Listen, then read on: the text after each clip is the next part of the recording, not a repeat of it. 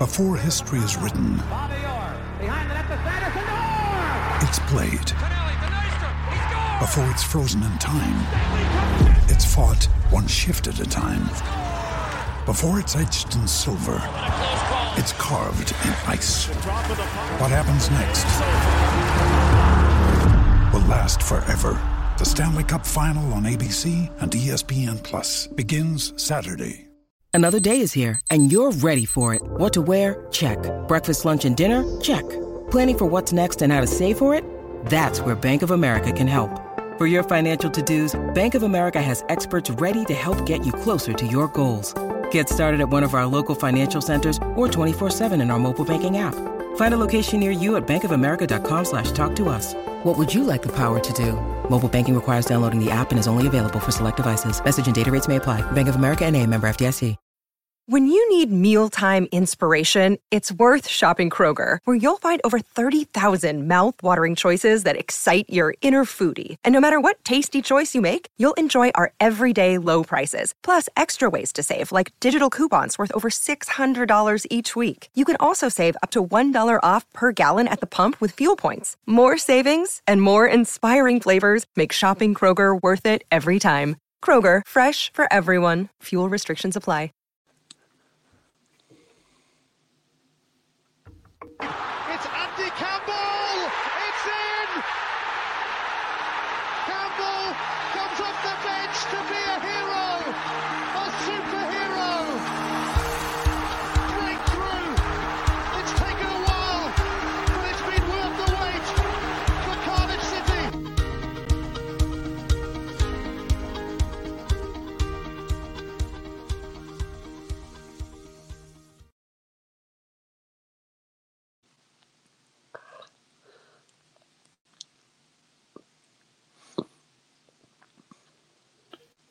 Hey guys, and welcome to the Andy Campbell Show, episode number 28, only on Ace Podcast Nation. I'm your host, Si, and I will be joined by ex-Premier League and Championship striker, Mr. Andy Campbell, who we'll meet in a minute, but you can see his pretty face to my left. We are back live, not only on YouTube, but Facebook, so please get involved in the live chat and drop your questions in there for a bit later on in the show, as usual. This show and all the other shows on the channel are available in video format, youtube.com/AcePodcastNation, and audio podcast platforms everywhere that you could possibly find them. Got a very busy week on Ace Podcast Nation this week with 5 shows coming out. This is the first.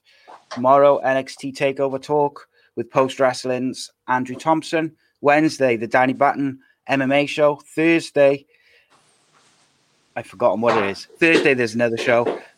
Friday, Welsh boxer, undefeated boxer Cody Davis speaks to us ahead of his fight on Saturday. And Saturday, we have up-and-coming UK indie band, The Crooks, joining us, which I'm very excited about recording tomorrow.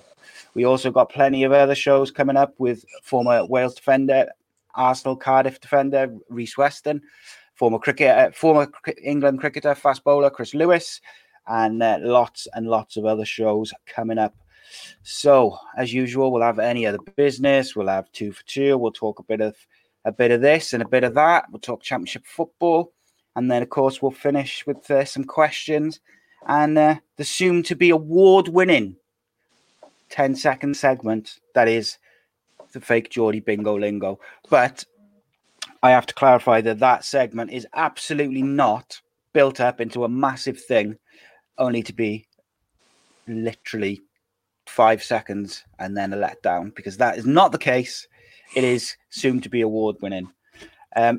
But with no further ado, let's meet the man himself, the man who provides the insight, the analysis, some would say an expert, Premier League Championship player, Cardiff City legend, Borough hometown hero, Fox in the box, speed demon, Davy Jones's favourite son, and still the king of the Millennium Stadium, the goal collector, Mr. Andy Campbell. Welcome, my friend. How are you?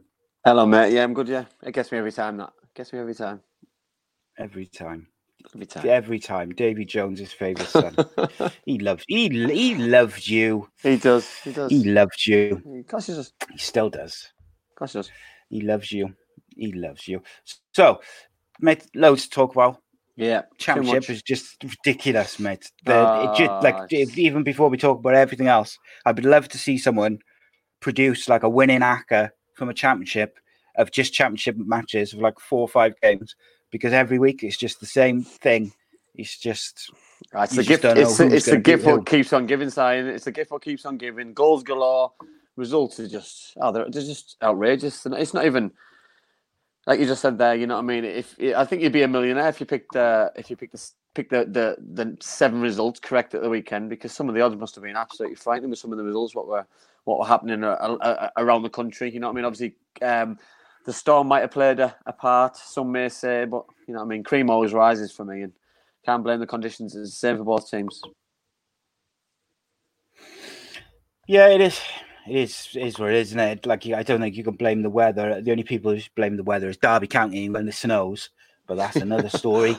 That's another story altogether. Yeah, you know, it's just impossible to predict, because there's just literally doesn't matter who the teams are, even if it's the teams who look like they were running away with it months ago. Yeah, you know, even they're getting done over. The mighty Borough getting done at home. Yeah, the bottlers picked up 3 points. You know what I mean? There's just some great results. You know what I mean? Some talking points and things we'll go on about over the next couple of hours, and it'll be a very good show. Very, very good show. I'm really looking forward to it. Yeah, it's going to be interesting, mate. It always is, and it'll be fun if nothing else. So, just before we talk football, when I first started with this podcast, I made the logo out of a famous image of you from back in the Millennium Stadium, as it were, and I think it was the Millennium Stadium. It was, wasn't it? Yeah, it was. Yeah, and I kind of played about with it on my phone and just kind of whipped it out of nothing. But seeing as the show's kind of grown and gets viewed and downloaded thousands of times a week, I thought, we'll get something new done. We'll have a nice new logo, shiny logo. So we're gonna bring that out now. Now, hopefully, when I put this on the screen, it's not gonna just crash the whole stream and we'll go offline, and then that'll be the end of this week's show. Hopefully, if it does go offline, we'll be back in a second. But let's have a look. If I had a drum roll, I would play the drum roll, but I don't. So there we go. We'll see. Let's have a look. He says, "Let's see. Will it work?" Something's happening. Yeah, I can see something happening. I'll take that off now, shall we? There we go. There we go. There we go. Just take off that. As good as that. New logo. All over it. Yeah, so love that. As people join and they catch up and that, tell us what you tell us if you like it. Tell us what you think. You know, not that I'm going to change it or anything if you don't like it, but the stuff. I like it. Yeah. I like it. New logo. I like it too. I like it.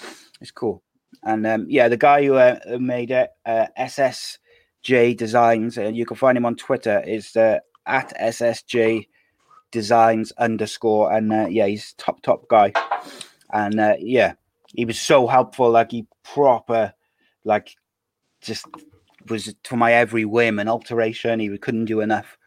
And I highly recommend him. And I'm going to get him to make some other logos for me for Unscripted and Uncensored and the Danny Batten Show and some others, just because I was so happy with his work. It was incredible. So, mate, let's get into the any other business, and what you got to start. I think there's only one place to start, and that would be the FC Porto game, which was yesterday against away from home at Guarmes, I think it was, and the incident was centre forward for FC Porto was getting racially abused from the first minute, and he took it. He scored his goal, and continued to get racially abused, and then decided enough was enough, so he was going to storm off and take a stand. And his own players, by the way, let me state that tried to stop him. Looked like they were angry with him, frustrated with him, tried to stop him, on a number of occasions because it happened over the far end. And even when he came over to the members of staff, he was still adamant he wanted to go off. He wasn't happy that he was being made to subject this kind of torment. And in the end, he was substituting. Somebody came on. The problem I've got with this side, I just think it's absolutely disgusting.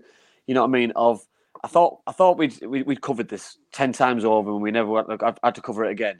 But when it comes to your own team backing your own player, that's another level for me. And FC Porto players, every single one of them who went over to him and tried to get him to carry on should be absolutely ashamed of themselves straight after that game for trying to get him to do it, because they've got to put his feelings in their own shoes. And how would they feel? Would they expect the rest of the team to jump on board and walk off? You know what I mean? Because that's for me, that's the message we've got to send out. You know what I mean? They were winning 2-1. Would it have been different if they were getting beat 2-1? Would they all have walked off and took a stand? You know what I mean? For me, the manager should have said to all the players, everybody off. We were making a stand. It's one of our players. We've got to support him. And I just felt really sorry for the boy that, you know what I mean? We're in 2020, Si, you know, and it's still going on, and I can't see it going away anytime soon unless somebody makes a proper stand, and that was an opportunity. The player was going off anyway, so for me, the rest of the team should have done it. FC Porto, massive club in the world, they could have made a huge stance against racism, and now Costa didn't. I think it's just gonna linger on and carry on, because if FC Porto don't kick racism out, then who's gonna? You know what I mean? I just think it's a disgusting situation that we've been left with, and you know what I mean. That FC Porto have just caused their own problems for me.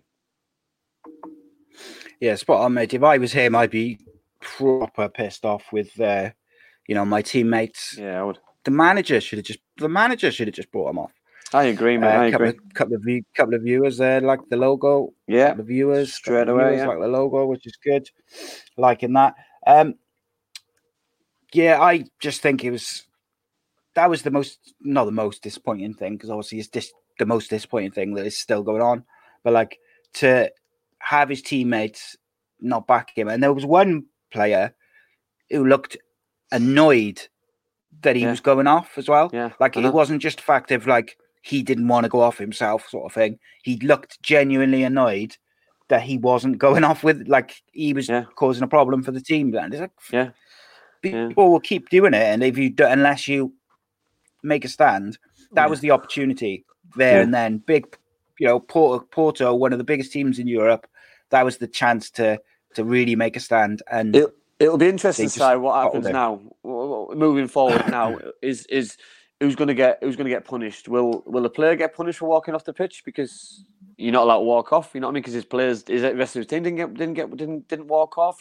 Is the other side supporters going to get the club going to get punished? I just think FC Porto for the way that they did it are going to, it's going to cause another problem, because they should have all just make a stand and walked off and help him out in the change room and potentially come back on. And if he's not in a good frame of mind and he's not ready to come back, then you play the rest of the game without him. But you all make the stand at the same time, and you know what I mean. It's one in. Somebody sent some on Twitter this morning about one in all in, and I'm all for that. You know what I mean. One in all in. That's it. It is a little brawl on the pitch. You're one in all in. If somebody walks off the pitch, you're one out all out. It's that simple in football, and you know what I mean. And Gaz there, you know what I mean. I absolutely agree. You know, that's a good, really good word. And the cowardly behaviour by FC Porto players there, and you know what I mean. And if you were that player who's walked off the pitch side, could you go into battle, into war next weekend with those same bunch of players? Because I'd question if they were going to back me again. So I'd be wanting to jump ship as soon as I possibly could. Yeah, and the other thing, he got booked as well by the referee, by the way. I know. Got booked for it's disgusting. Going to leave the pitch. Yeah, it's disgusting, side, because we you know what I mean, and it'll I think this moves nicely onto another point, which happened over the weekend as well, and it was in the Championship. So it's a story which is close to what we've been covering all season. Derby County against Huddersfield Town, and the commentator on BBC, it was BBC Derby Radio anyway, but it was ex-professional footballer, played for Derby County with Craig Ramage, made a comment which went on the lines of all the young black players need pulling down a peg or two. And I'm hoping Craig's point was that all young lads need to be pulled down a peg or two, that they're too big for the boots. But using that one word has just absolutely just made a mockery of Derby County again, of commentators probably in general, of probably any kind of football show. You know what I mean? Because it just tarnishes everybody with the same brush. That you know what I mean? This is ex-professional footballer, a Derby County supporter, I'm guessing, a Derby County follower, somebody who goes to all the games and reports to all the games, and to use racist slurs and racist comments is absolutely disgusting. And for the BBC to sack him straight away, which is fantastic, by the way. So I really support what they've done. But you know, young players, fullback Max Lowe had to come out really and hit back straight away, and shouldn't be judged by the colour of his skin. And you know what I mean? It shouldn't. A young player, shouldn't have to come out and back himself, or you know what I mean, back the colour of his skin. You know what I mean? Because when it happens for, like you just said, one of the biggest clubs in Europe, and all of a sudden it happens to a young player at Derby County who's just playing his trade and starting a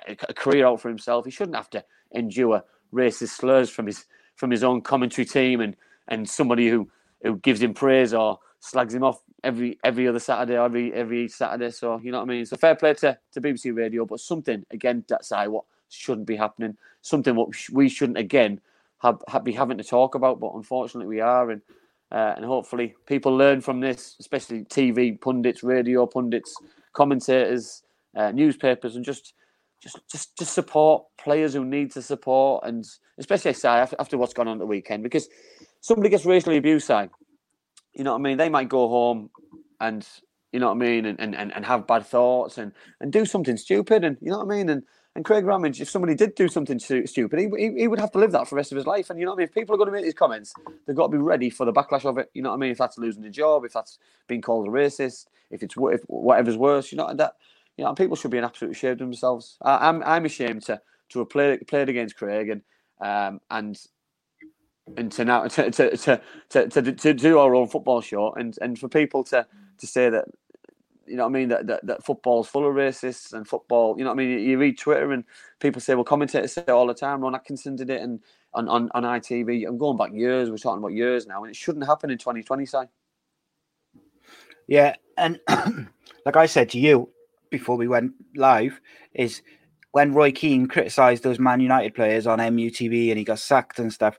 Can you imagine the outcry if, like, he had said like the black players need to stop being so flash or this and that? But I don't know what he was thinking. Like, you'd like to think that he, I don't know. I can't even explain like what he was thinking, because I'm assuming that his point was that like young players generally, but why he had to bring in, you know, race and colour is beyond me. And it's like the first two stories we talked about is about like incidents of racism again, and I feel like it's almost been like every other week we've had to talk about this in one way or another, whether it's with England and Bulgaria, or whether it's like in Russia, or is it England, or it's just ridiculous. And this is me sounding disrespectful, Si, and going against the grain. You know what I mean? I'm very anti-racism. You know what I mean? But it's getting boring now that we're talking about it. You know what I mean? And people who are bringing it up all of the time and doing it, you know what I mean? It's just, they need to be well away from sight. You never mind football. It's not just a football thing. It's a society thing. And something that people just need to let go and just let people get on with their lives. And it's just embarrassing, side that they bring it up. You know, it's yet again, I'll use that word what Gaz use there. It's cowardly. It's a cowardly act. You can stand behind a computer, mobile phone, commentator microphone and say what you want. Unfortunately, you can't say what you want because people have got feelings, and you know what I mean. He's done what he's done, and rightly so. He's been sacked for it.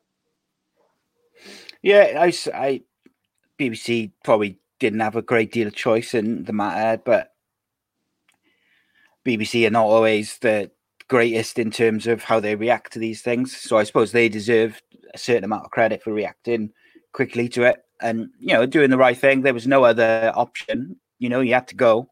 It's just really disappointing from an ex-player who knows what it's like to receive like just general abuse from the terraces or from the media, for him to do it, I think, is almost like worse because he knows what it's like to be under the spotlight, and he knows what it's like to have people, like thousands of people, screaming at you when you make a mistake or this or that. But so one of the other big stories of the week was Man City got a 2-year ban from, I think it was Champions League football, was it? Yeah. Gonna end up occurring. I'm just before we go into the go on, mate. You go. No, go on, carry on. I was just going to say. Go on. I was just going to say before we go into like the actual ban and that, the guy, or the reason that this all came to light is because this guy from the football website, it's called Football Leaks, basically, like a play on WikiLeaks, I'd assume. And what they did is this guy hacked the emails and this, that, and the other of Man City, and he exposed various discrepancies and rule breaking and dodgy stuff. He's currently in prison in Portugal. He was extradited from, I forget the country, but he was extradited to Portugal. He's currently in jail in Portugal for hacking or whatever they've charged him with. They've taken all his possessions. He hasn't got a lawyer, and they've taken his notebook and everything off him. And I just think, like, yeah, all right, he's broken the law. He has. But if he's exposed them, you know, considering, all right, put it another way, considering the human rights violations which go on under the associations of the owners of Man City, do we really need to be punishing that guy and leaving him in jail with, you know, no lawyer and no, like, pretty much taking away his right to defense or having a decent defense when everyone's up in arms that Man City are going to have a 2-year ban from the Champions League, which they probably won't even have anyway. Yeah. I don't know. That frustrates me a bit. I feel like it's all a bit backwards. I just don't get the whole situation side for me because it's run about financial fair play or whatever we're on about as well. You know what I mean? And it's supposed to happen all over the place. There's ways and means of getting around everything, and unfortunately, it's happening. It happened in the Championship with Derby County, apparently. It can happen in the Champions League, and it can happen with the world's best. There's ways of getting around everything, and if there's means, there's a way. You know what I mean? And these people, they're all businessmen. At the end of the day, they all know their stuff. They know exactly what they're doing, and the Court of Arbitration will be getting appealed left, right, and centre from Manchester City. I'm guessing straight away because, you know, I mean, we're talking about a business side in a football club now where players are only at Manchester City so they can play in the Champions League. You know, so, you know, I mean, I read a story. It was the day before the story came out, and it was Sergio Aguero said that he's not leaving Man City until they win the Champions League. Well, I'm not sure how many years he's got left, but he probably doesn't have 3 years left in him at Man City. So, you know what I mean? If they do get banned for 2 years, I'm guessing that he either stays and enjoys his trying to win the title off Liverpool, or he leaves and goes to another country or another club and moves on. But I honestly can't see it happening.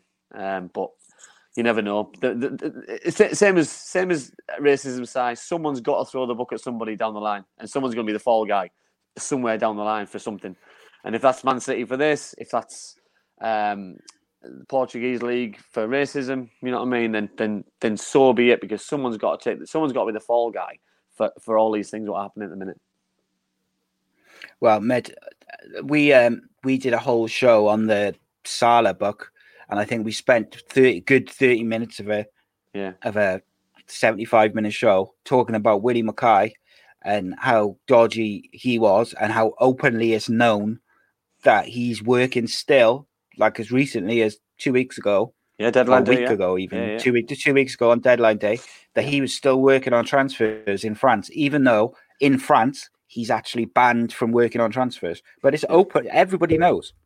But no one's doing anything about it. Yeah. No football clubs know, chairman know, businessmen know, fans know, the whole of football knows. You know what I mean? But like you say, he's allowed to do it. He's not being stopped from doing it, and it's just it's the same as anything. It leaves a massive bad taste in your mouth, and it just shows how much at the minute football it just stinks. Oh, big time. I find it depressing, mate. I think, like, we talk about how the fans are taken away from the game these days, and there's a gap between the players and the fans. But I don't think it's the players. I think it's partially the money involved, but I think it's the corrupt side of it as well. Fans don't feel a part of it because there's so much money involved, and the people, they see the people who run football clubs, they see how they behave and act, and they don't feel an affinity to that. You know, like, I don't want to speak for Manchester City fans. Okay, for instance, there's plenty of other clubs that you could use an example. But if I was a Man City fan, yes, I'd be thrilled that the owners are putting billions of pounds into the club, the area, the training ground, blah, blah, blah. But I wouldn't feel any affinity to them as people, because I know what they do on the other side of the world. Yeah. And the things, the people they hurt and the things which go on, I don't want anything to do with that. So that straight away would take away like a part of my love, or like my thing towards the club. Like, even for myself, I don't feel the same way about Cardiff City that I did before the rebrand. That changed the way I felt about it forever. I really don't feel, maybe it will change when the owners change and things, but at the moment I still do not feel the same way that I did then. I think it shows you, that's nothing to do with the players. No, exactly. But it shows you, how easy it was, how easy that was done at Cardiff City, and that could be done for any other side, any other team. So if that can be done to Cardiff City, it can be done to anybody. You know what I mean? So it just shows how much football has evolved, how much football is a business, and obviously supporters need to be very grateful and very thankful that their football clubs. You know what I mean? That's why I think they got it Middlesbrough, because we've got the best chairman in the world, and you know what I mean. He sounds like he's never going to sell a football club, which is great. But when you listen to supporters wanting the club to move on because he's took the club as far as it can go, you know what I mean. If it wasn't for him, we wouldn't be a football club. So people need to be. The grass isn't always greener. You know what I mean. You look at other football clubs and they move stadiums. They run like a business. You know, Newcastle just down the road. You know what I mean. It's a really, really poorly run football club in the Premier League, but it's making money. Do you know what I mean? Are you looking for a football club which makes money, or are you looking for a football club which is a family football club and something that you can get your teeth into and enjoy every other Saturday? Yeah, spot on, mate. And like Gaz, Johnny Wish just said, William Mackay to the core, and Gaz Cubbins, was it? Gaz Cubbins says Gold and Sullivan. I'm assuming he means like owners who are just destroying clubs, and fans feel helpless to do anything about it. Yeah. I could do a whole show on football owners, and I have got one planned eventually down the line. So moving on, there was a couple of subjects last week which we didn't get to, so we're going to cover them very briefly. We got there's a lot of rumours about Messi to the Premier League, obviously with his he's got this clause in his contract which means he can leave for free at the end of this year. Do you see it happening?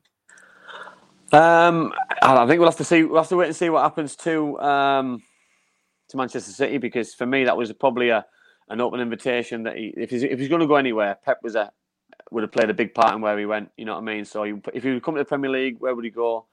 I can't see probably past Manchester City. He wouldn't go anywhere else in Spain. You know what I mean? Italy looks like the place to go, Si, for me at the minute, with Inter Milan taking over and doing really well. Him play to Juventus. Play with Ronaldo. You know what I mean? Ronaldo. You know what I mean? So it's things are never say no, because I never saw Cristiano leaving, and I never thought he would leave. So for me, it's does he need to go? I don't believe he does. You know what I mean? People are questioning him. He can't be called great until he's tried other leagues or he's won a major tournament, i.e. with his country. But you know what I mean? He's not playing in an era where I think Argentina are probably going to win it, because there's too many other strong countries with 7, 8, 9, 10 strong players in it. You know what I mean? Where Argentina, you know what I mean? You take Messi out that side, it's pretty probably, it's really weak. But you know what I mean? So do I think he'll leave? I think if he's gonna go, he'll go to Man City. But do I think it'll happen? I think it's a massive long shot. Massive long shot. I think there's only a handful of clubs who can afford him. And I'd say Man City, Man United, Chelsea, and probably Juventus. I don't think the Milan clubs could afford him. Don't think a PSG. I don't think any Portugal clubs could. He wouldn't go anywhere else in Spain. No. I think the only way he would go to Man United is if one, they got in the Champions League, and if two, if Pochettino took over. I don't see him going there if Solskjaer's there. I know another subject which you put on the docket for last week was former Premier League players who are flourishing in Europe now, who perhaps didn't do so well in the Premier League. Yeah, like I look at Di Maria at PSG, watched the game last week against Lyon, and he just ripped it up. He's playing against good players. Dembele played for Lyon, obviously ex-Fulham, and then before he went to Celtic, he didn't do it at Fulham.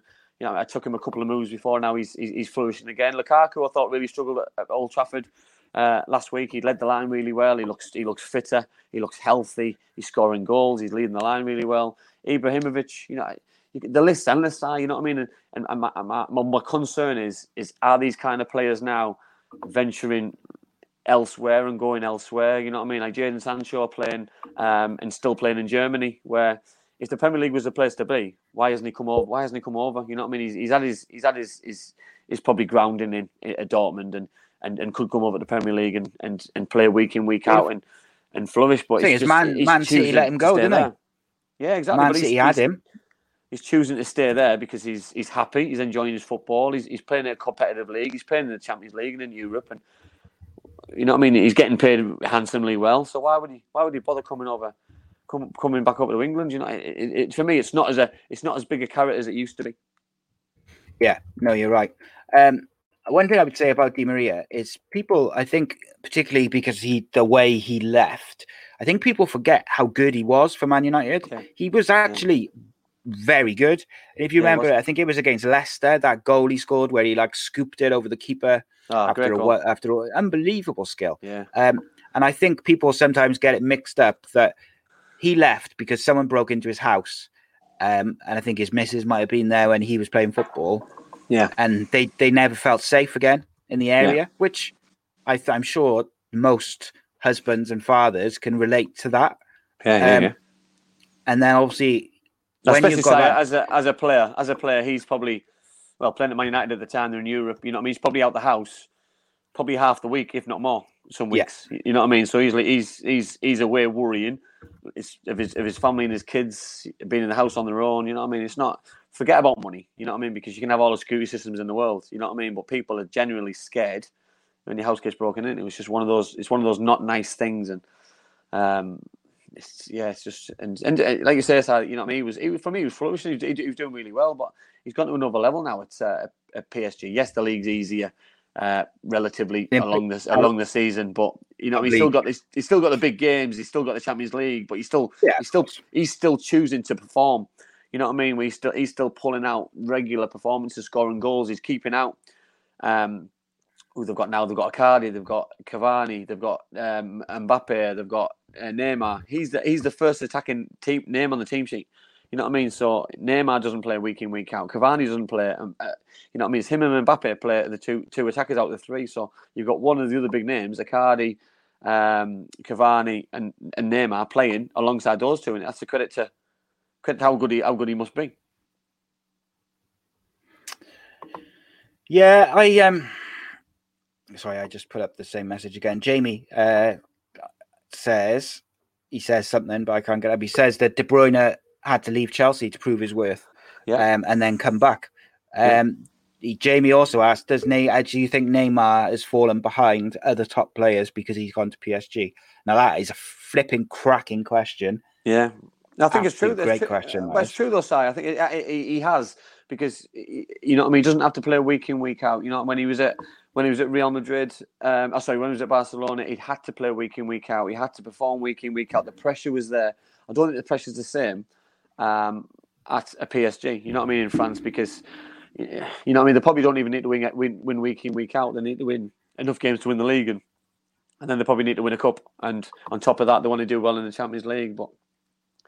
It's the pressure's not as big as other clubs. Yeah, I think so. And I don't think he's got the mentality to be a Messi or a Ronaldo.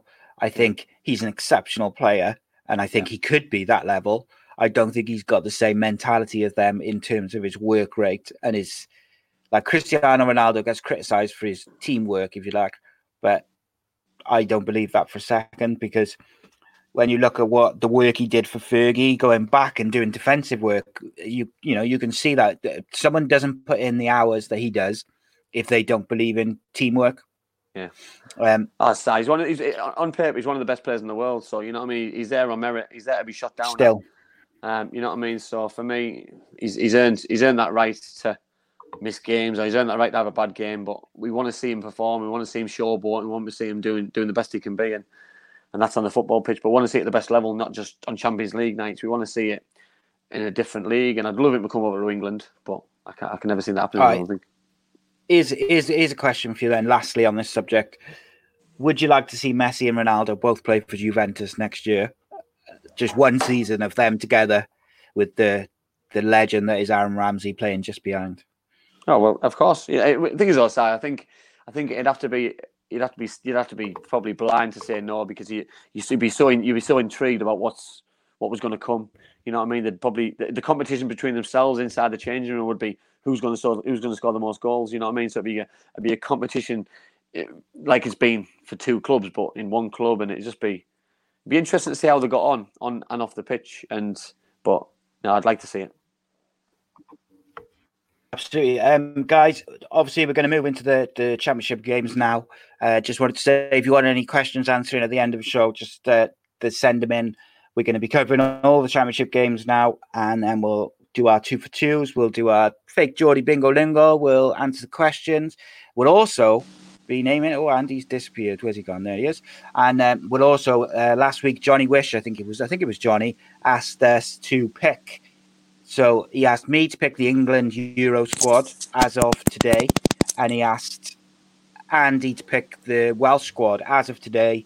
So we can't pick any injured players and stuff. So we're going to do that at the end of the show as well, while Andy adjusts his microphone and whatnot. What are you up to, mate? I can't hear you, Si, for some reason. I'm not sure why. Interesting twist. Let's have a look. Ooh. Oh, you can't hear me. Can you hear me now? Go in a chat, mate. Right. Anyway, I'll keep going as we go. Break down championship games, and we're gonna talk our main 3 games. I think it's the Borough game, the Cardiff game, and the Fulham game, and then we are gonna just send Andy a message. Tell him to take your headphones out. And take your headphones out, mate. Someone text him. So, yeah, we're going to talk the main games, and then we're going to go from there. We're going to do some bits and pieces. He's not going to see that. Right. I'll send him a text now. Come on, man. Take him, unplug him. The joys, the people, this is the joys of live podcasting.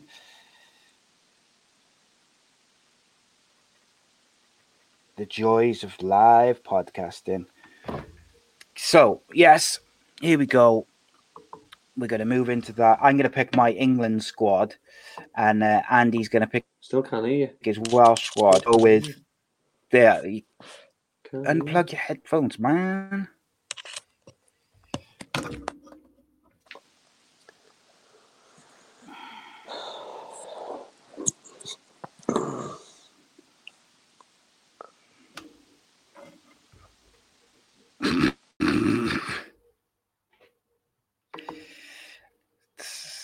So Andy's disappeared for a little bit. We can now see my back door. This is the joys. So send me some questions then, guys. Send me some, right, Jamie, Gaz, whoever, send me some questions to keep us going. Well, Andy's going to come back in now. He's stressing now. You're going to see Andy Campbell meltdown. So yeah, guys, send me some questions and we'll just rattle through some stuff while we wait for Andy to rejoin us. Sorted. Hear me now. Oh dear, the joys of being live. I know. This is why we need a producer. I can hear you. Yeah, I can hear you now. Can't hear me, can you? Yeah, I can now. Right. There's a private chat thing on the side, so you can text me. Yeah, I know, but I thought I messaged you and yeah, I know, but you messaged me. That's your fault, not mine. I know. All right, yeah.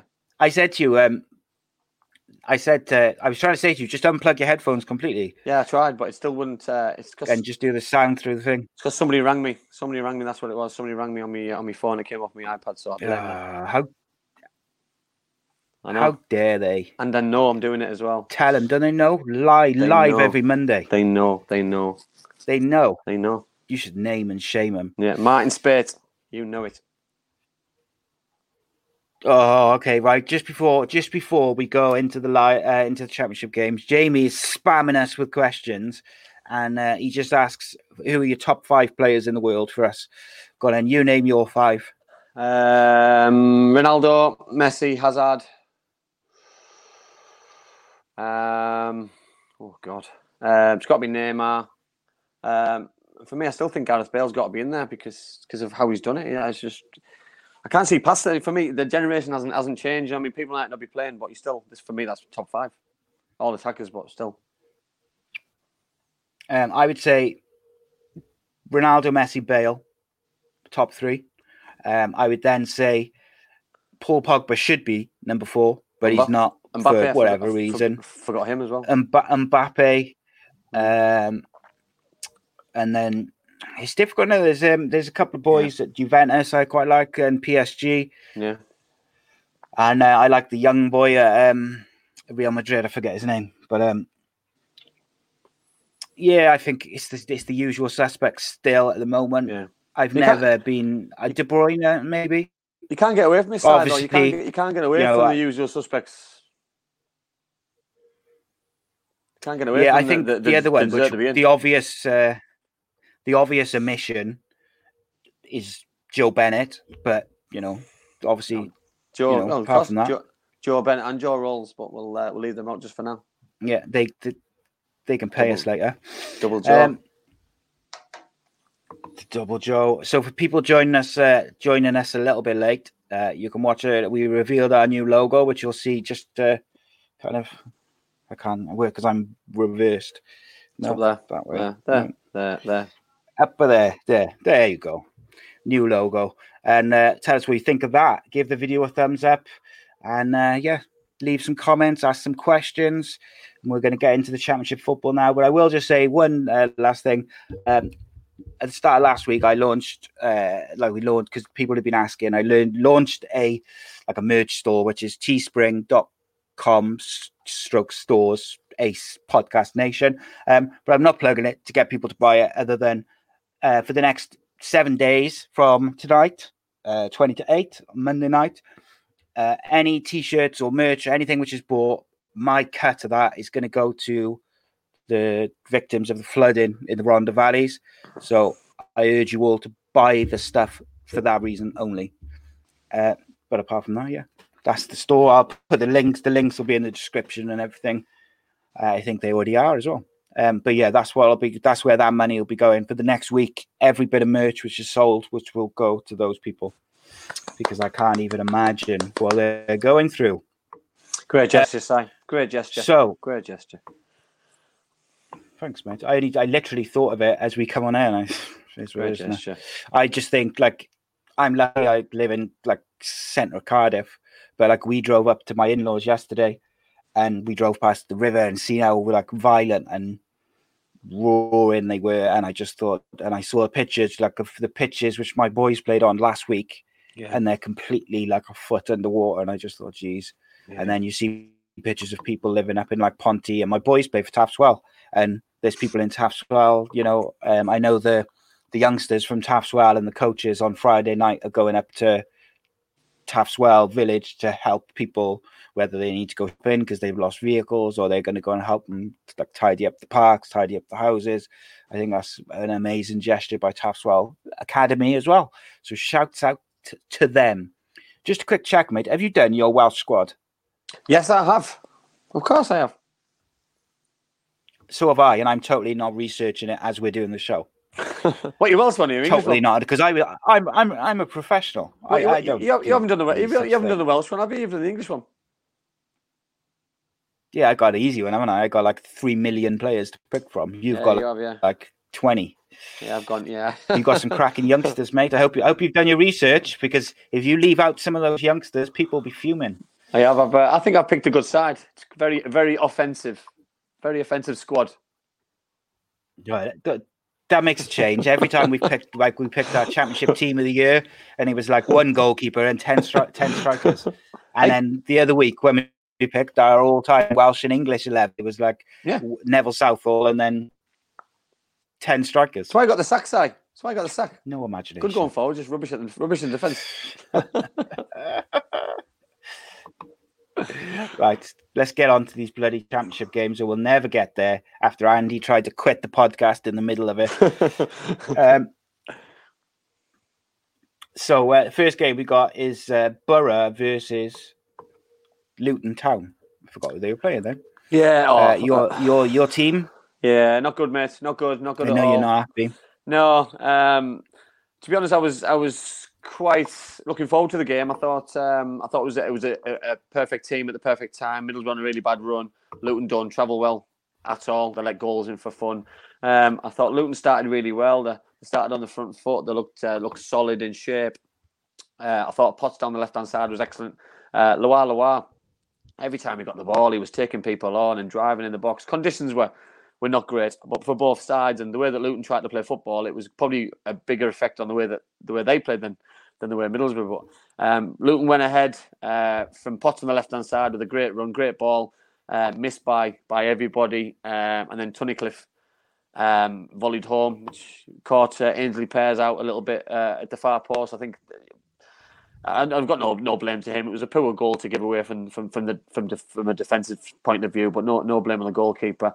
Middlesbrough lacked massive ideas going forward, so you know what I mean. They had no creativity. The bench was very strong, which is nice to see, but it doesn't matter. You can't create chances on the bench. And I've had a few arguments on social media about Middlesbrough's lack of creativity, and people saying Ravel Morrison's the answer. Well, if he is, he needs to start, because how on earth anybody can score goals or set chances up when you sat on the bench that must be a first for me, because every time I was sat on the bench, I didn't do anything. He needs to be given 10, 15 games and thrown at the deep end and just be given an opportunity for me, and then we can make a decision on him. Patrick Roberts was injured, so obviously that had an impact. Bit of Sombalonga came on, Rudy Gestead came on, and Middlesbrough then just lacked ideas, played into Luton Town's hands, and the way that Luton have come up through the league side, the long balls forward, they were eating them up all day long, and they broke away a couple of times and probably deserved a second, but they fully deserved the 3 points. And I was pleased with Graham Jones. I thought they really deserved the 3 points. But Middlesbrough against Luton Town. Luton Town have taken 4 points off Middlesbrough this season. That is a horrific stat from a massive football club and the two football clubs. But the way that I looked at it, and I said on Saturday night on social media, that for me it's not an upset. It's just the way that football's gone, and the way that football's evolved at Luton against Middlesbrough now is not an upset at Luton Town beating Middlesbrough. And hopefully one day that the tides might turn again and Middlesbrough will be far superior than Luton. But what I've seen this season, and especially Saturday, that Luton fully deserved what they got from the Riverside. Yeah, Ravel Morrison. The same thing happened at Cardiff. He came to Cardiff on loan, and I was so excited because I'd seen him play youth games, and I was so excited. And then they never played him. Now, all right, maybe his attitude is not the greatest, but if you're going to bring him in on loan and you're going to sign a player who you know isn't going to train really, really hard, might be a bit stroppy if you tell him off or whatever. You're not signing him because of that. You're signing him because you know that he is a game changer if you can get him playing. Yeah.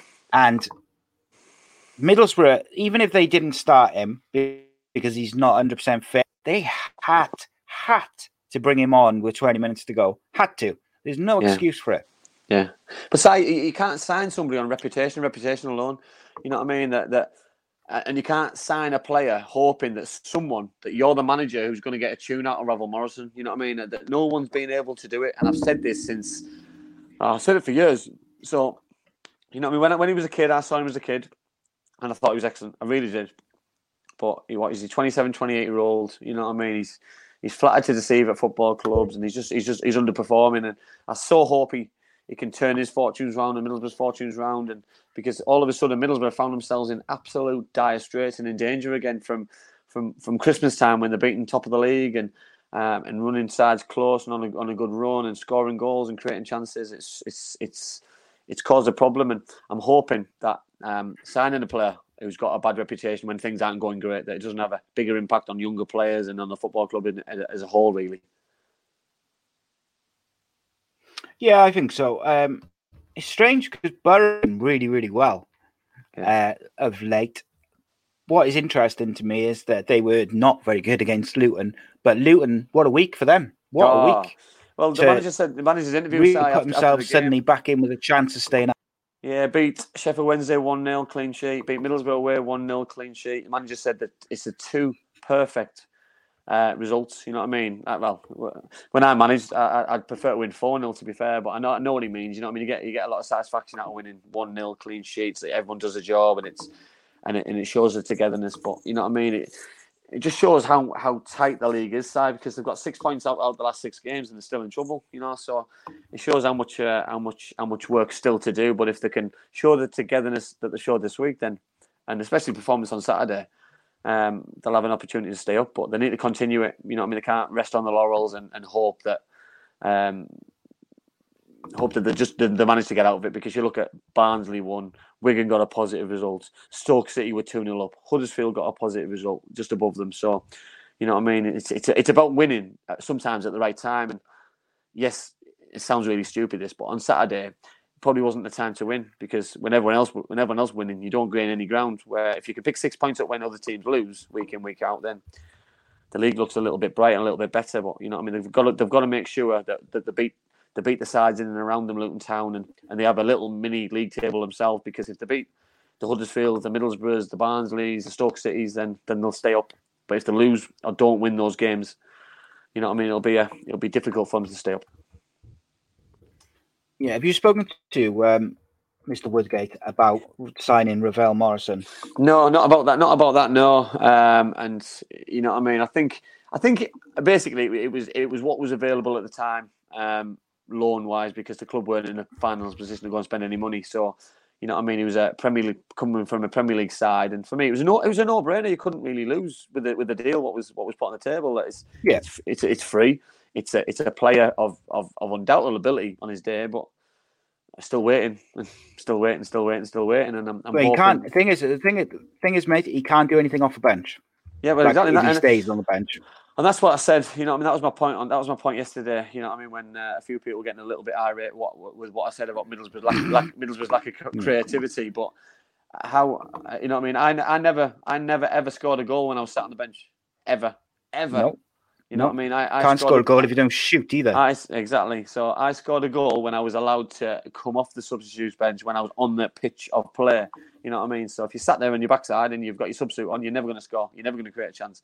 You need to be playing week in, week out. And if you're coming on for 10, 15 minutes, pointless, because it's so hard to sometimes come into a game when you're getting beat under pressure. You know what I mean? And he's coming with a reputation that he comes on the pitch with 15, 20 minutes to go. Fans are expecting him to score a hat-trick. It doesn't work like that. Football's not that easy. It's not that easy, especially at the championship level against Luton Town, who are quite stubborn with the way that they play. So it's a difficult one moving forward. The Middlesbrough Football Club needs to make sure that they stay in the league. I still said all alongside that I'd be happy for the club to come out and say, as long as we stay up, it's been a success.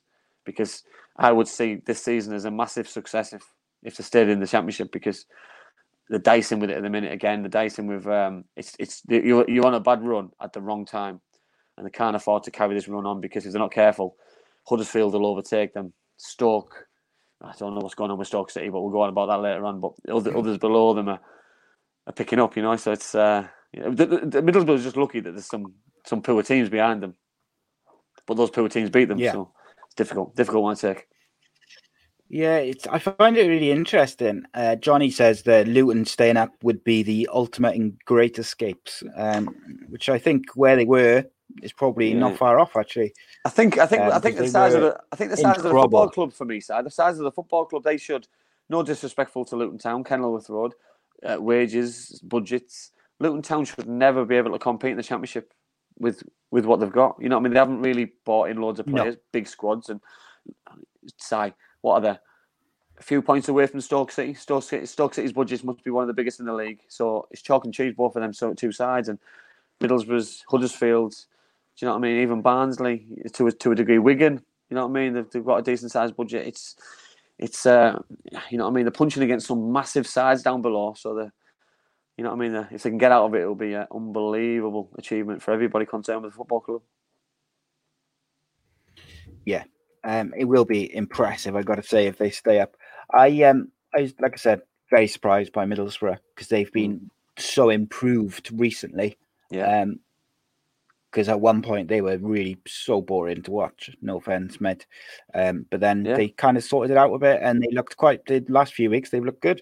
Really, since Christmas they've had a massive improvement. Yeah, well, thing is, I say, you know, I was worried. You know how worried I was at the start of the season. They were on a downward spiral. The club was all over the place, and then they picked up. You know what I mean? I'm glad they picked up. You know what I mean? Obviously, I'm a good friend of Woody and Robbie Keane, and I love the football club with all my heart. But you know what I mean? I thought that a change was imminent and needed to be made, and he turned it around, which was great. But then now they're going back again. But it's timing of bad runs. If you have a bad run towards the end of the season, it has a bigger impact. If you don't go down, that's great. But it also, fans remember that the season looks like it's a negative season because you finished on a low note. You know what I mean? And you know what I mean. There's a lot of people in the area who are agreeing with Johnny Wish there that he'll go at the end of the season because you know people aren't happy. You know what I mean? They haven't seen much progression. They haven't seen the promises what he's made about style of play. You know what I mean? He's flooded a lot of young players, which is great, but you know what I mean? It's getting that fine balance for me. You know what I mean? You can put them in alongside these so-called experienced players, and the club can flourish even further because they've got some very talented players in the squad, experienced and young. They just need to get the balance and the blend right at the same time. Yeah. So next up, we got Cardiff City 2, Wigan 2. First question: do I owe Neil Harris an apology? I've read a couple of comments about people backing what he's trying to do, and he is trying to play a different way with the personnel that he's got. That's a massive plus. He's had a couple of positive results against a couple of lesser sides. Huddersfield was a great result, by the way. Luton Town the weekend before, great result. Oh, very good result. Not a great result, but good solid result. The problem I've got, Si, is the way he's starting games. And this isn't the first time we've said it. You know what I mean? So if we could start games the way that we're ending games, or the way that we can finish other parts of it, starting the game side is probably one of the biggest things of a 90 minutes. You know what I mean? You start and you end. You know what I mean? The middle sometimes looks after itself, but it's starting awful, and they're giving teams, even average teams like Wigan, an opportunity to hold themselves into a game. And Wigan scored 2 goals at the best possible time for a football club, at the worst possible time for Cardiff. So to answer your question, do we owe him an apology? I don't think we owe an apology. I think we accept that he's trying to play a different way, but I'm not sure at the minute it's succeeding. Do you know what I mean? But I hope it does, and I hope we do owe him an apology. But if somebody offered me 7 points out of 9 a week ago, I'd have snapped your hands off. But the way that obviously the 2 away games looked after themselves previously, and then you draw 2-2 against Wigan, it's what could have been, and where could they have been with those extra 2 points? Because you look at the 2 goals on Saturday side, switch off a corner. Do you know what I mean? You can't afford to do that in the first couple of minutes of a game, and all of a sudden you're 1-0 down, and then Wigan get back into the game at 1-1 just before half-time, get themselves a penalty, dubious penalty, of course, but I'll go through that in a minute. But it's just giving goals away at it's silly times and stupid times, and Cardiff just need to be, I don't know, maybe shut up shop a little bit and just, you know what I mean, like they used to do under Neil Warnock. And I'm probably just contradicting myself there because we're on about trying to get away from that style. But defensively, we're letting far too many goals. Far too many goals against average teams for me. You know what I mean? That Kiefer Moore's first goal, Si. You know what I mean? We spoke about him there. You know what I mean? It was a sloppy set piece. I don't know whose man it was for the short corner. Joe tried to come off the post. I don't know if it was his man or not. Pulls it in, and Kiefer Moore's there to cleverly backheel it in, but should never happen in the Championship sides. You know what I mean? Make them put it in the box and challenge for every ball, because Cardiff have got the players to win those headers. So, but when the short balls come in, that's when they struggle. You know what I mean? And they got themselves back in the game through Josh Murphy, who I think's on absolute fire, by the way, scoring some very good goals. He's creating some very good chances, getting some very dangerous areas. Looks confident. He's linking up play with Lee Tomlin fantastically well, and Will Vaux. So it's looking really good. I'm not sure about the penalty side. I watched it about 5 or 6 times, and you know what I mean. You've got a defender who's thrown his body in front of the ball. Did it hit his hand? Yes. Is his hand in an unnatural position? I don't know. You throw yourself in that kind of position. What are you supposed to do with your hands? Put them behind your back. You're gonna put them somewhere. Well, exactly. You've got to put them somewhere. You know what I mean? So unnatural position for me is putting your hands over your head. You know what I mean? You've got to be able to put your arms somewhere. So I'm not sure about that. And that's not me being biased. I've seen loads of incidents over the weekend where the balls hit hand and nothing's been given. Where on Saturday against Cardiff it was given, and hey ho. I thought the referee in the Cardiff game was dreadful, mate. Yeah, well, he was. I agree. You know the disallowed goal. I see why it's disallowed in the last minute. I see why it's disallowed, but the majority or the main impeding is done by the defender, by his own player. Yeah. Wigan. The foul side comes from the original throw-in. You know what I mean? The foul comes from the original one. You know what I mean? Oh, sorry, it's from the corner, and it's from his own player, and he's trying to punch the ball ahead of his own player, and then Morrison gets involved. You know what I mean? So he's unbalanced, off balance, in the back of his net because of his own player. You know what I mean? Regardless of what happens after that, what are you supposed to do? Just let him catch it. It just beggars belief for me. You know what I mean? You're allowed to go for the ball. Well, it's a contact sport, side. We're on about it's a contact sport, and you know what I mean. It's not that he had the ball in 2 hands. He's gone to punch the ball. If he's gone to try and catch it, and he hasn't because somebody's there, give a free kick. But he's chose to punch that ball because he wasn't confident enough in kicking it or punching it and catching it. He's punched the ball, failed miserably, and he's very lucky, very very lucky, by the way, that the referee giving the benefit of the doubt, because I think they really struggled, especially towards the end of the game, with long throws, with set pieces, corners, free kicks into the box. They couldn't handle the physicality of Cardiff, and I'll go back to my original point. If Cardiff had started like that side, put balls in the box in the first minute, you would have ground them down by 60, 65, 70 minutes, and you would have won the game by then, because Wigan wouldn't have been able to cope. You know what I mean? But they're hanging on to something. They're hanging on to a result for so long that, you know what I mean? Even the worst sides in the league side can get a draw out of it. Well, what have I been saying all year since Glatzel signed? Just whenever Glatzel was playing, he would play for 70 minutes. They wouldn't put a cross in the box, and then he'd go off. Yeah. And then they'd put the cross in the box, and it's like, well, what's the point in that? Yeah, exactly. The one thing I'd say about Harriet, I'm going to stop short of apologising, but I can see that he's trying to implement changes. Yeah. Which means at least he's recognising that the way he was doing things wasn't working. Like he's changing the personnel. I think it was last week or the week before when Murphy scored in the FA Cup, and I said, look, give him 5 or 6 games, no matter how he plays, start him for 5 or 6 games, because he's one of those players who needs to play to get his form up and get him going. Yeah. And they're doing that, and he's scoring for fun. Callum Patterson, since he's come back from fitness, had a couple of off games, but then scored, and they kept him in the side, and he keeps scoring. Yeah. These are players who the Cardiff City squad, particularly the forward players, Lee Tomlin wasn't playing. He was like in and out under Warnock. Harris came in and put him in the side constantly, built the side around him. Lee Tomlin's creating, scoring constantly. Yeah. But what we said, it's not coincidence, is it? What we said, Si, about changing teams as well and mixing things up and resting players, or so-called resting them. You know, players want to play, and players are going to get better and better and better by playing week in, week out. You know what I mean? They're going to get much sharper. They're going to get fitter. They're going to get quicker. They're going to get more confident. They're going to repay you with better performances. You know what I mean? And one of the biggest pluses that Neil Warnock's had most of his time at Cardiff, he was consistent with his team selection.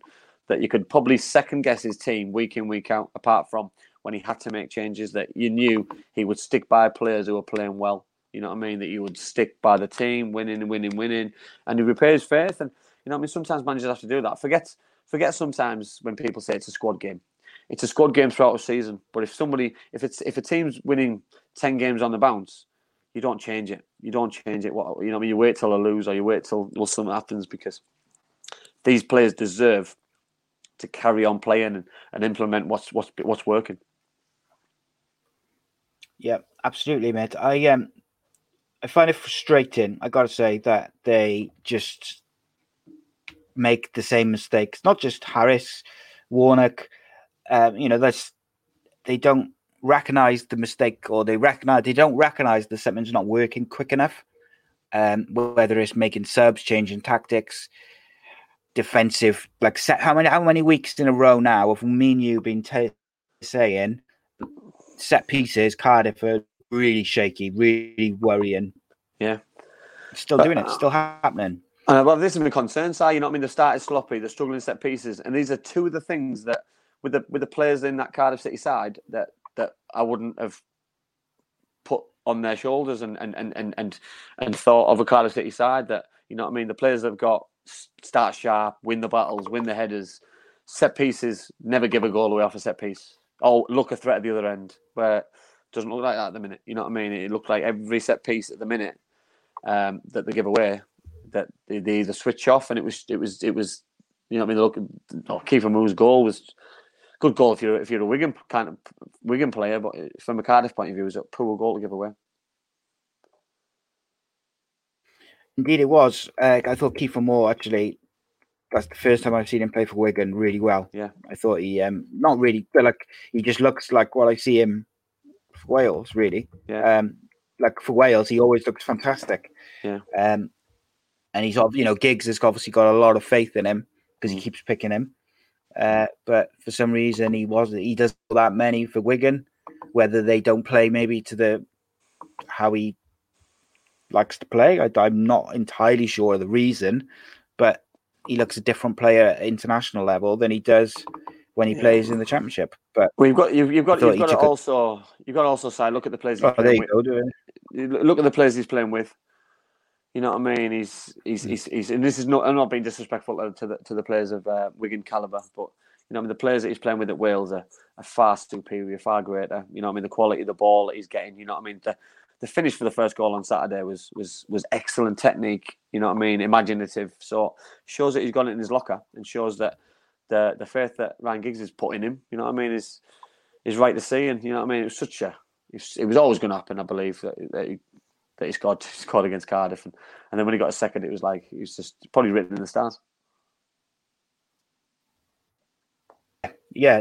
So next up, we got Fulham. Johnny Wish just said the same thing, which I just said about Kiefer Moore and him playing for Wales. Looking forward to talking to this game, mate.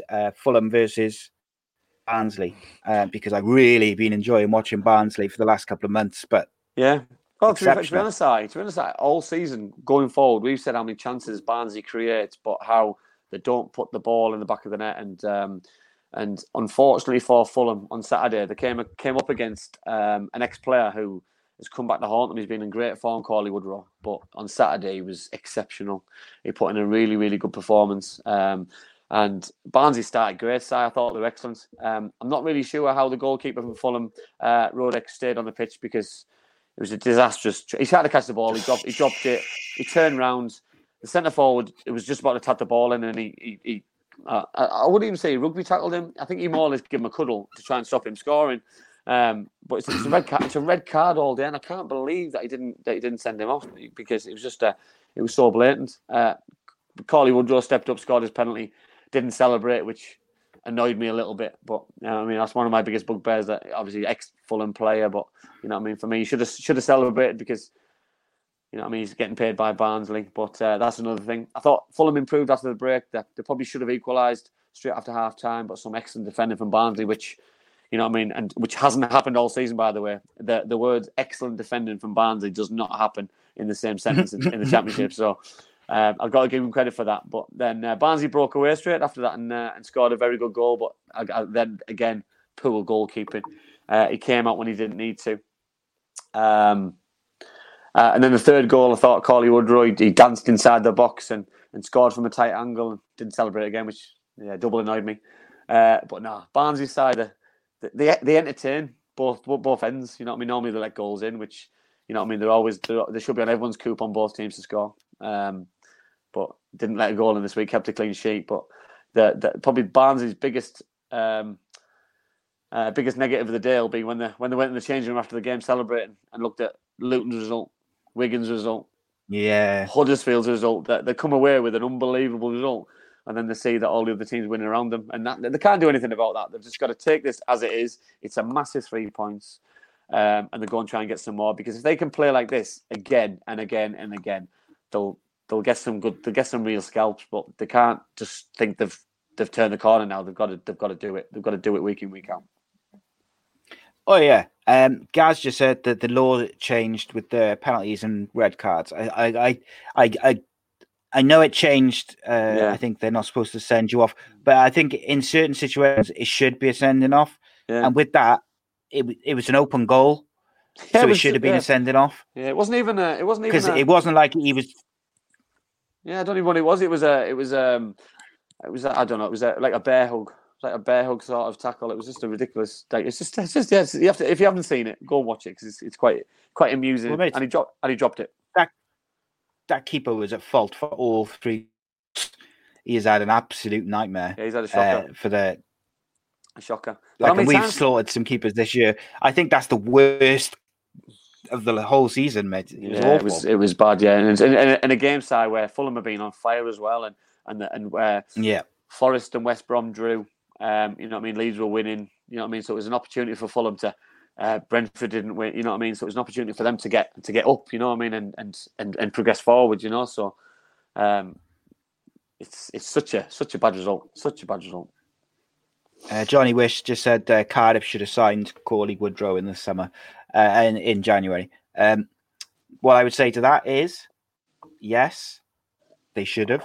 The reason they didn't is because they don't want to spend any money, and that's why they brought in Neil Harris. Yeah, simple as that, I'm afraid. But my concern with that side is he performs now. He carries on performing where he is. How much is he? How much is doubled? Will his value be? That is he worth? Is he worth £5 million? You know what I mean? You're looking at Jared Boyne. You know what I mean? It's excessive money now even in the Championship. So it's asking a lot for teams like Cardiff. You know what I mean? To I wouldn't say waste, because if you get promoted, it's not a waste. But to buy a Championship player in the Championship to get promoted, for those kind of players to not really cope in the Premier League like they did, like some of them didn't.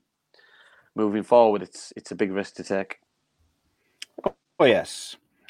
So next up we have West Brom 2, Forest 2. What a game! Oh, what a game! What a game indeed. Just full of incidents, full of drama, full of good players, full of just all on good play. I'm a massive fan of Callum Robinson. I thought he was excellent. He got on the ball. He was very direct. Came from Sheffield United in the window. I thought he was excellent. I thought he's just very direct. Looks like he enjoys taking people on. Scored a very good goal. And then Kyle Bartley scored the first of 2 own goals on the day. And you know, we've been very critical of people who score on goal side, but if he didn't score it, there was a tap in on the line, so somebody was going to get that.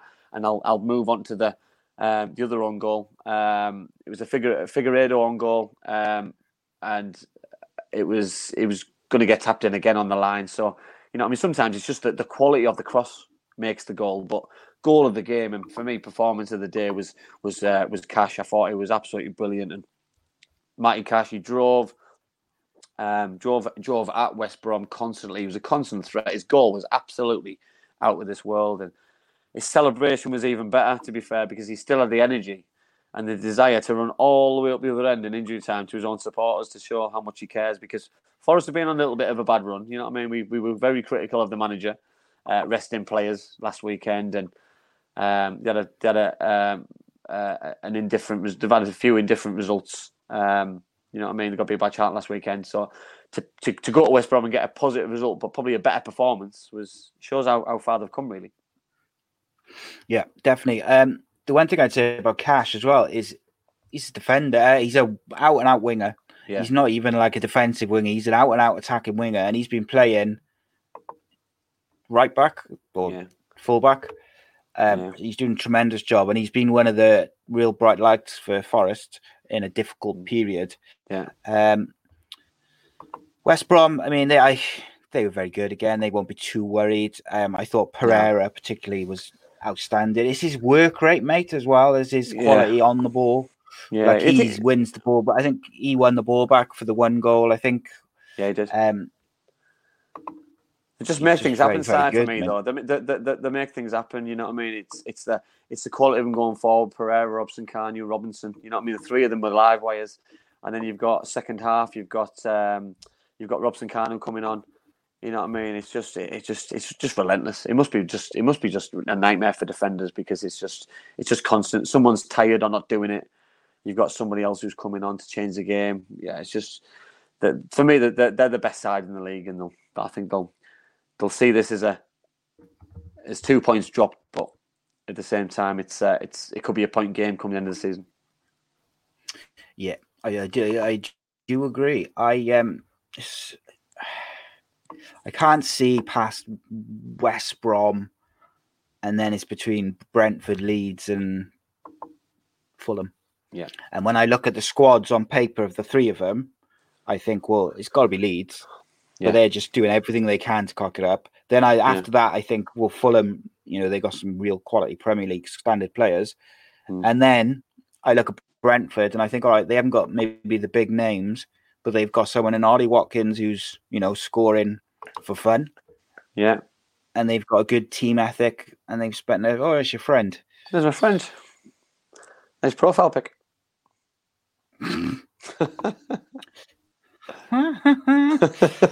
She sent her first question as well.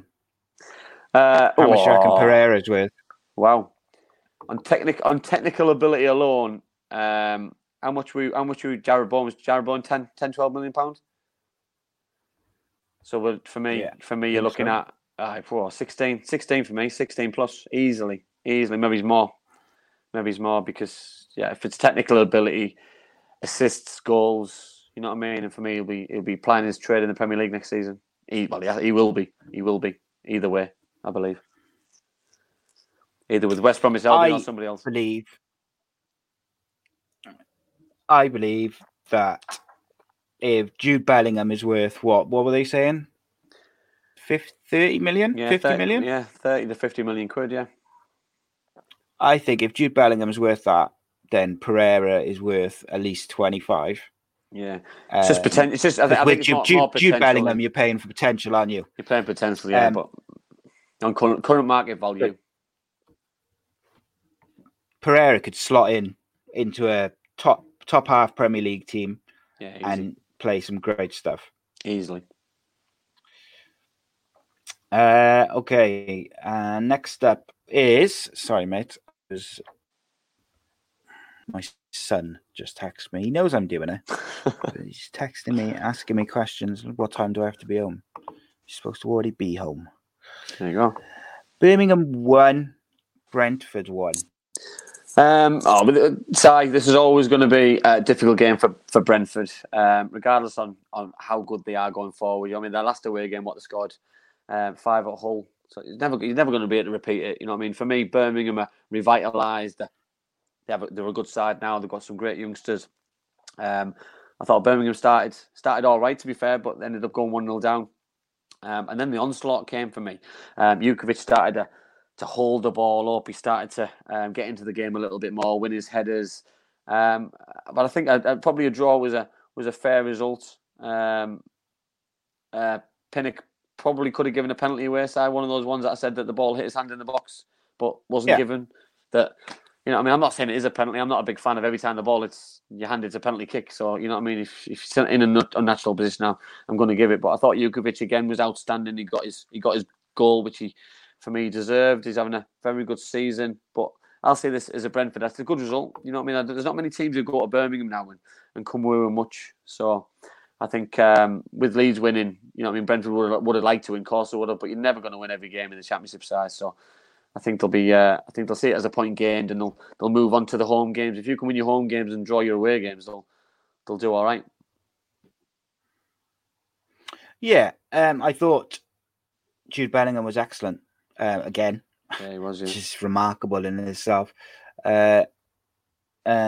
Jukovic has just been scoring for fun recently. The biggest shock of the weekend, Ollie Watkins didn't score. Yeah, I know. But this is a bit of a shocker. Drop in next week, didn't score. Yeah. I think Scott Hogan's made a big difference for Birmingham in the way they play and the way they go forward. Well, it gives them that something different for me, Sty. You know what I mean? Because they've always been quite one-dimensional, putting the ball up to Jukovic, where Hogan gives them that pace going forward as well, and he gives them that outlet. And you know what I mean? He's very direct. He's got pace. He knows where the goal is. You know what I mean? He's got a very good reputation scoring goals, even at Brentford before he got his move to Villa. So I think he'll score more goals if he stays in the Championship. You know what I mean? Because I think he's this is probably his level. Yeah. So okay. What's the next game?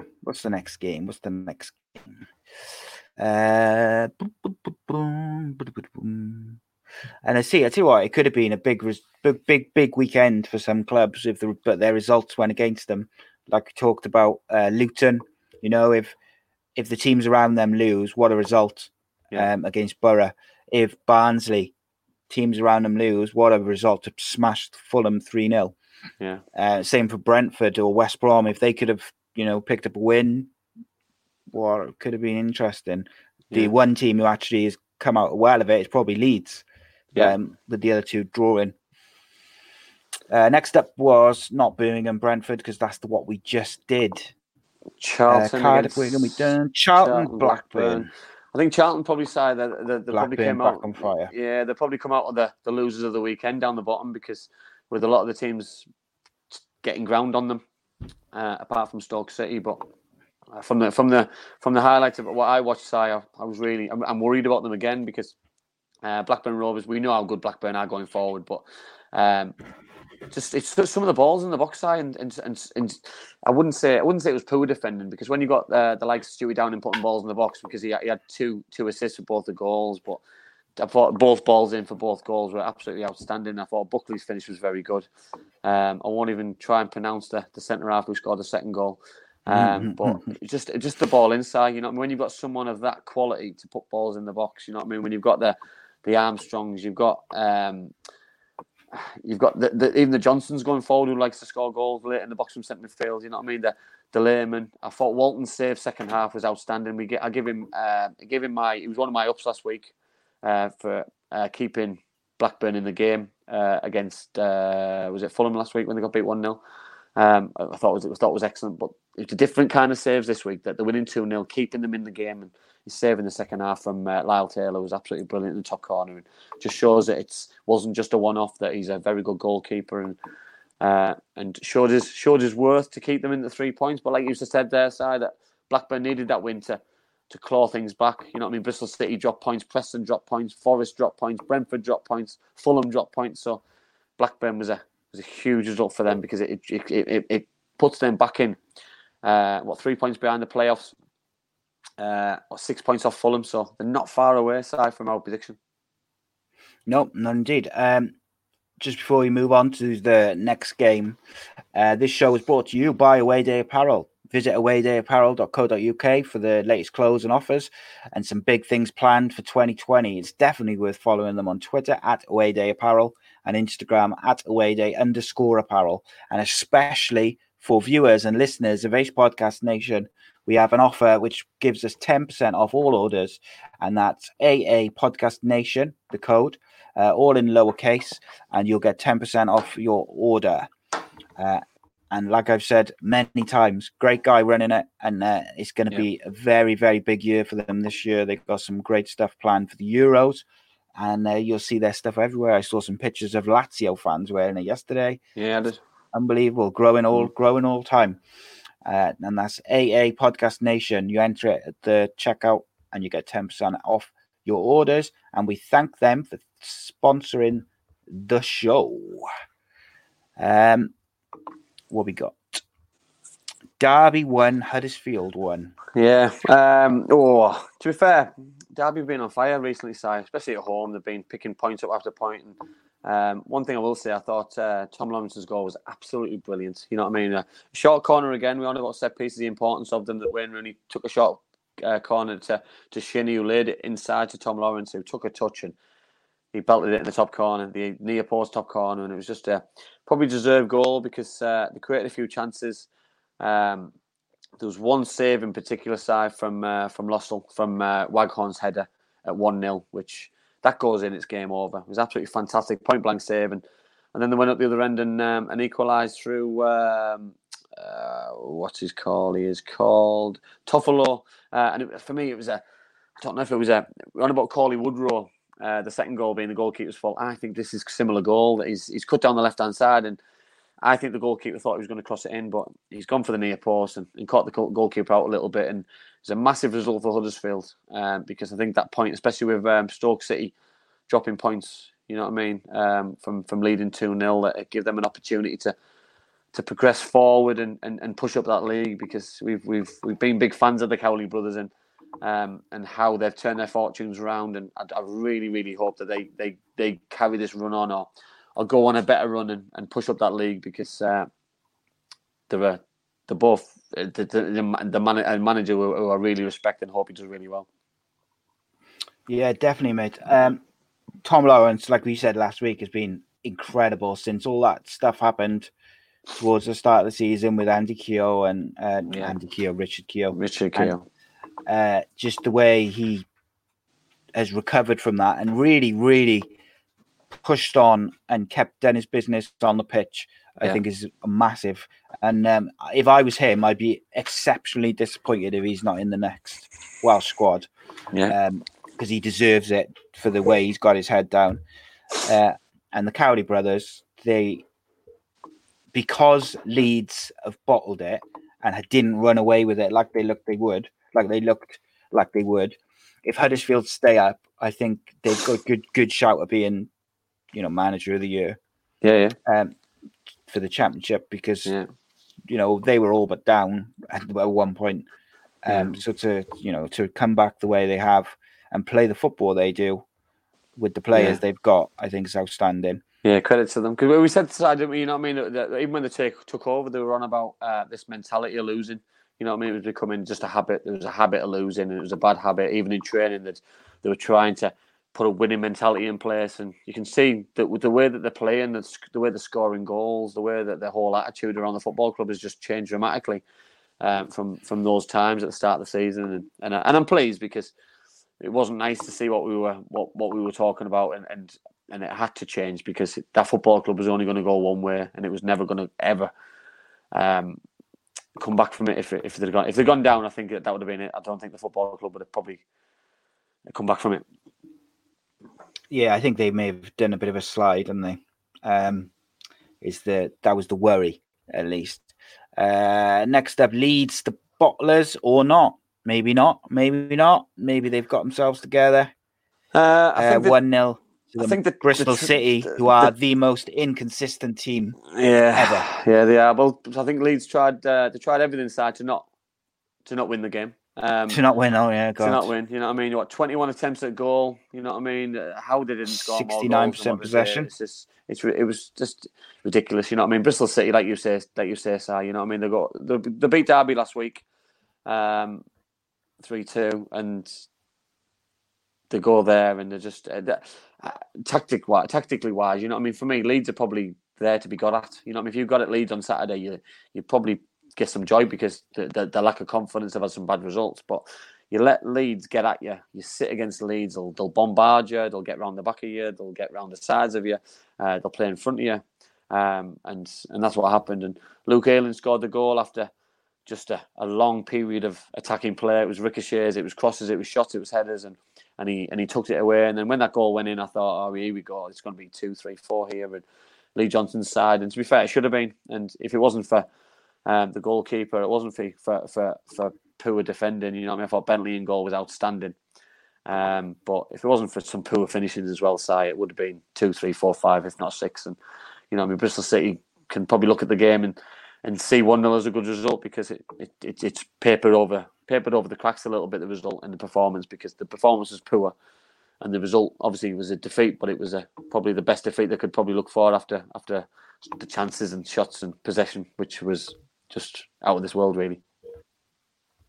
Yeah, Leeds, I just can't believe the chances they missed. How many chances they missed? It was they're not even hard size. Really, well, like, really you know shocking. what I mean? It was the shoot when they shouldn't shoot, the cross when they should cross. They're getting some unbelievable areas, and we've said all alongside someone's going to take a beating soon. You know what I mean? Middlesbrough got beat 4. You know what I mean? That's probably the heaviest defeat of the season.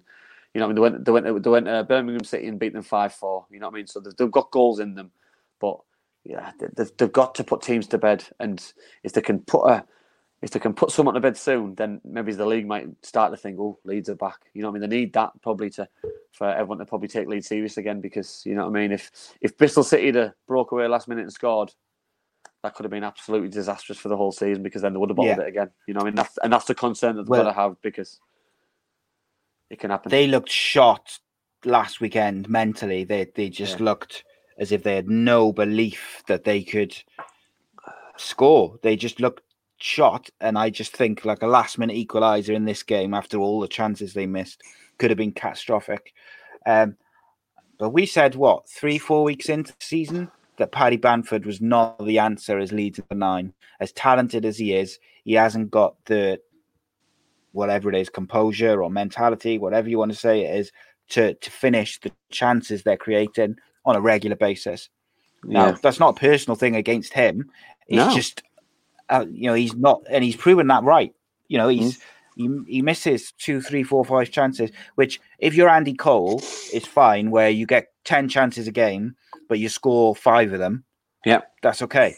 Yeah, but if you get 10 chances a game and you score 1, maybe, that's not okay.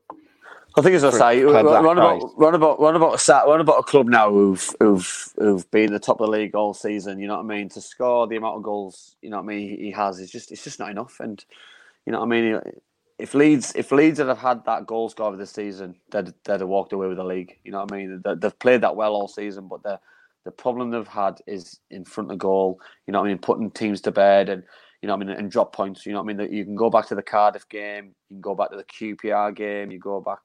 You know what I mean? Even to a lesser degree, the Birmingham game, you know what I mean? That you go away from home, you score 5 goals. You don't expect to let 4 goals in. You know what I mean? That's the concerning thing. And maybe his teams realise then that, hang on a minute, we can get at Leeds here. You know what I mean? We can see weaknesses in them. We can see we can see cracks appearing. You know what I mean? So teams will give it a go, and they've done it. And a few teams have got some joy.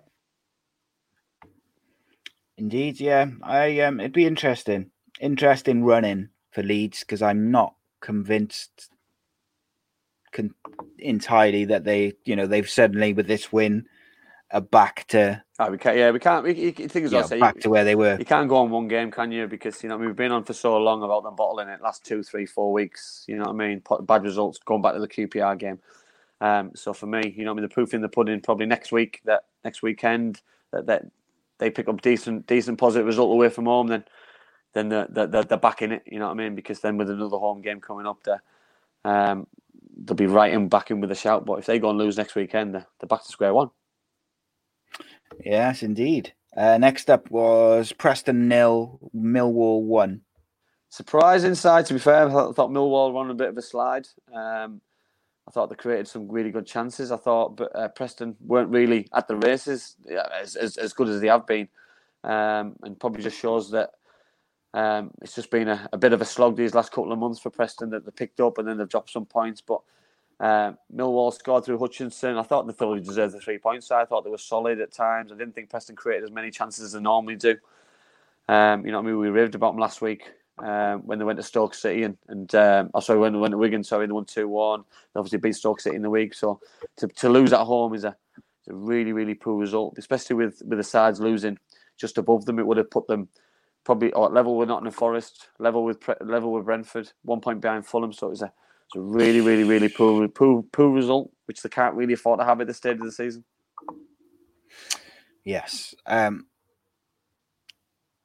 Speaking of poor results, next up we had QPR 4, Stoke City 2. Stoke, what are they doing? Can't work them out every time. Yeah, can't work them out. You know what I mean? Not just that, they went 2-0 ahead. Kluka scored a really good goal. Therese Campbell scored another very good goal, and you think, Stoke have turned it around. You know what I mean? All the teams down the bottom half are winning or drawing. You know what I mean? Worrying times for teams like Middlesbrough and etc. But then all of a sudden they started to let goals in. Jordan Hugill scored just on the half hour, and then Eze scored just before half time, and then after that there was only one winner. You know what I mean? Samuel got his goal with 20 minutes to go after. I'm not sure if it was a goalkeeping mistake. I don't know if Jack Butland thought he was going to go wide. He didn't really put a save out there. Then Chair put it to bed right at the end. But there was a miss of the season in this game as well, and I'm going to talk about it later on for one of my ups or downs. I'm not going to give it away, but I think it's probably quite obvious what I'm going to give. But it was a really bad result for Stoke City, but shows also how unpredictable QPR are. Side that you know what I mean. They're so good going forward, but they let so many goals in defensively as well. And I'm worried about them when they lost Naki Wells, because were they going to keep that firepower? But they've obviously replaced Naki Wells with Samuel, and they still got Eze and Jordan Hugill. So I think it could hopefully for them finish off with a positive season. Tell you what, Sam Klukas' goal. Oh, excellent! Dance for him. So good. Yeah, dance for him. Really good. QPR just pretty good. You know, they've got quite a young team. They're doing Stoke. Every time I think they've turned the corner, they just... I'll let you down. It must be. I'd love to know what Stoke fans really believe or what's going on. You know what I mean? Because one minute I think they're safe as houses. They've turned the corner. They're going to go on a 3 or 4 game run. You know, they're too good to go down. Then all of a sudden, every single team below them picks up points, and now they're in the trouble again because they're 2-0 up and get beat 4-2, and it must be so worrying because they can't. That football club cannot afford to go down. Not afford to go down. Okay, so finally, I think is Chef Wednesday, who we talk about Leeds bottling it.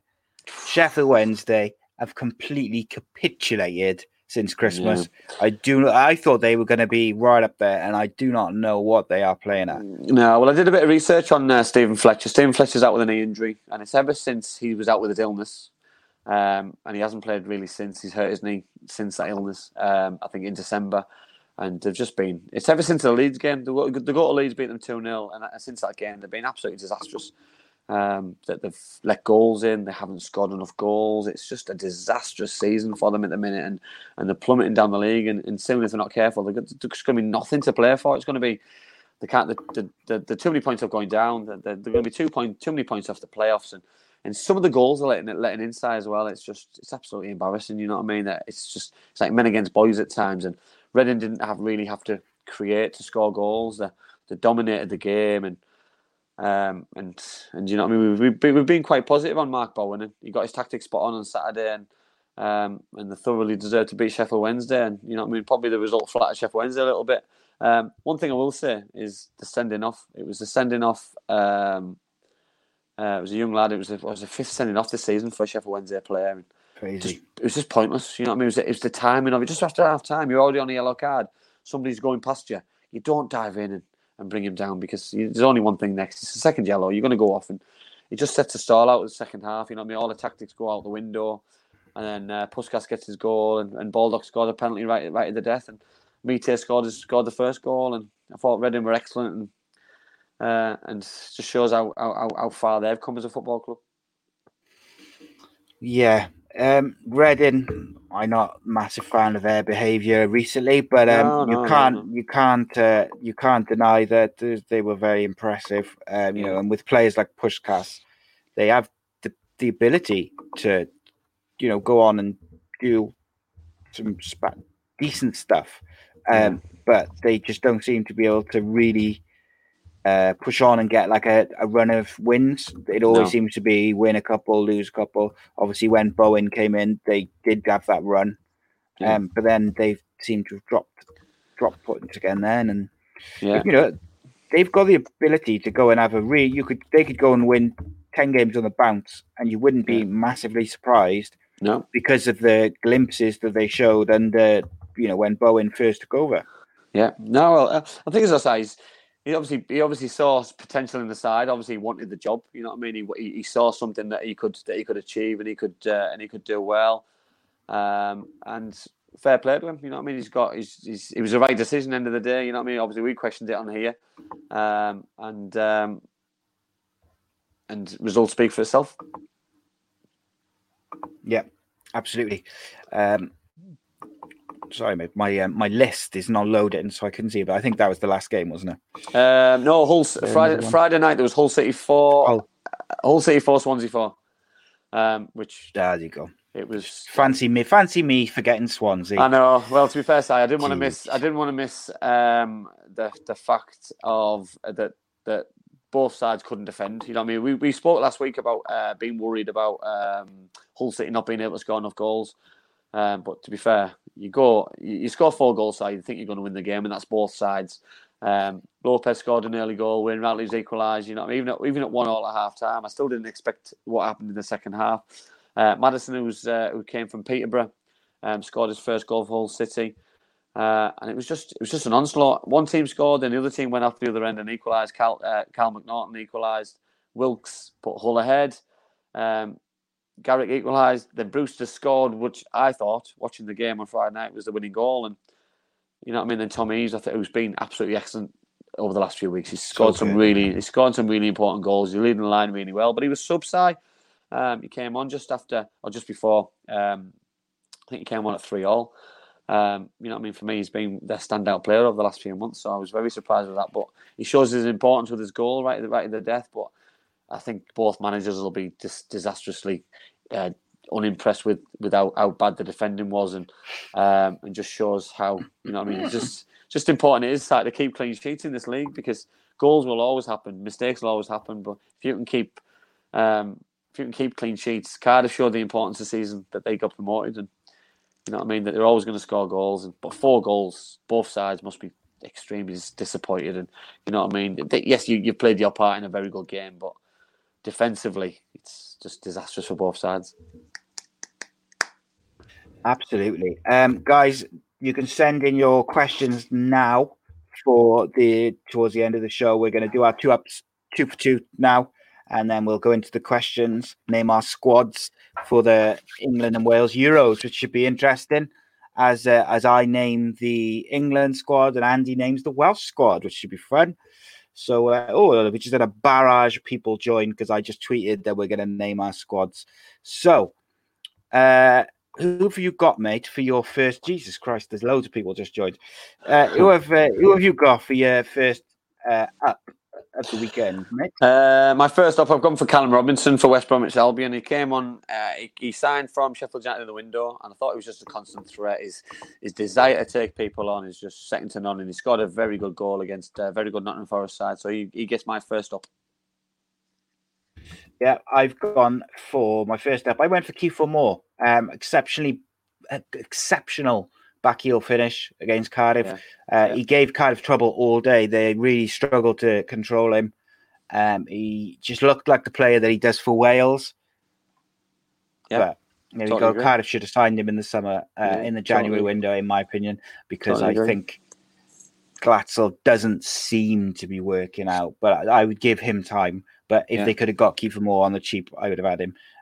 But he also showed why Ryan Giggs has got so much faith in him. Yeah, totally agree. Who you got for your next up, mate? I've gone for Daniel Bentley, Bristol City goal. Daniel Bentley, Bristol City against Leeds United, because he just made some unbelievable saves, and I'm on about some of the finishing was poor, but some of his saves were excellent to keep him in the game. And if Bristol City had a push forward and got the equaliser, then I think all the players would have owed Mr. Bentley a pint after the game, because I thought he was absolutely outstanding. Yeah, definitely, mate. Guys, just before we give our 2 downs, I'd just like to say any T-shirts, mugs, or anything which is bought for the next 7 days, my cut of that will be donated to the people who've been affected by the flooding in the Rhondda Valley. So I urge you all to buy something, even if it's something small like an iPhone cover or a mug. Let's make some donations, and I'll probably match anything which we get as well to try and help those people who have had some of their possessions destroyed. Who have you got for your first down, mate? I've gone for Leeds United's finishing of 21 attempts on goal and only one hitting the net, because I just think, it's astounding figure, Si. It's just a ridiculous amount of figure. And some of the chances were very easy. Yes, good goalkeeping, but at the same time, not good enough. And the need to improve those stats to push on to get promoted. Andy Campbell is our friend. He hates Leeds. My first down is Rodak, the Fulham keeper. He's been exceptional all season, mate. Yeah, but he was absolute shocker. Dog poo. Shocker. He was dreadful, mate. Shocker. He was a fault for all 3 goals, and he must have thought after that 3rd goal went in, he must have wished he'd got sent off for the penalty in the first goal, because he was shocking. He got a hat trick, didn't he? He got a hat trick of goals because all of it was fault. Hat trick of crap. I thought I did really well not to swear then as I talked about that. So well done me. Who've you got for your second down, mate? My second down was Isaiah Samuel from QPR, and I'm talking about a goal which I'm not sure how he did it, because he stopped the ball going in on the line. He tried to volley it in, and the ball went backwards towards the 18-yard box, which I've never seen before. Yeah, I've missed some sitters in my time, but Isaiah Samuel, he's he's definitely up there. He's definitely up there. Yeah, so I was a bit I'm in an R in with my second down. I didn't give my second up either. I'll give that now. My second down I gave to the Holland Swansea defences because they were just schoolboy. Yeah, awful. That's all I need to say on them. They were dreadful. Yeah. My second up was Matty Cash for Nottingham Forest. Unbelievable goal to equalise. If you watch it, you no backlift on it, just touch and boom. Great finish. But great performance. He's been one of the bright spots, as I said earlier, in Forest in this patchy season they've had. And he's an out-and-out winger playing in a fullback. So in my book, I thought he was outstanding. Right then, let's get to the questions. Guys, you can send questions every week. You can drop them in the live chat, or you can send them to facebook.com/ACEcastNation, Twitter @ACEcast_nation, now on Instagram @ACEcast_nation, and you can email acenetworkcontact@gmail.com. Okay, let's see what we've got. Johnny Wish says, if you could have one Welsh player for England over the years, who would it have been? Oh, Ryan Giggs, because it was always the balance for me. Always the balance at that time when England was so strong. I know people probably question about the Gareth Bale, but for me, I wouldn't say now England probably lacked something. It was probably going back in Frank Lampard, Steven Gerrard, when we always used to have one of those two would play wide and would probably rotate. And for me, they always lacked something on that left-hand side and a bit of balance. And especially when they went to Japan World Cup, that was probably the year that probably they could have. That was probably their only opportunity. You know, when they got beat by Brazil, that we probably could have won something in my lifetime. And I hope I'm wrong. I hope we do win something. But that was probably an opportunity missed. But if we'd have had something on that left hand side, we probably could have won something. Yeah, Johnny also asked. Johnny asked us last week to he passed us to pick our all-time Welsh and English squads each, and then he asked you to pick the Welsh squad and me to pick the English squad for the Euros, with the only rules being that it's as of today. So anyone injured now is not eligible, which made it a bit more trickier for me. But we'll do them right at the end because it's a bit more. I'm not sure if any of mine are injured, but hopefully not. Right, okay. That's all right. I think he was just trying to be awkward because he knows that I wouldn't be able to pick the obvious ones. But we'll do them in a minute. Peaches, word association as usual. She sent one in the live chat this week. She just made it up. Just saying that.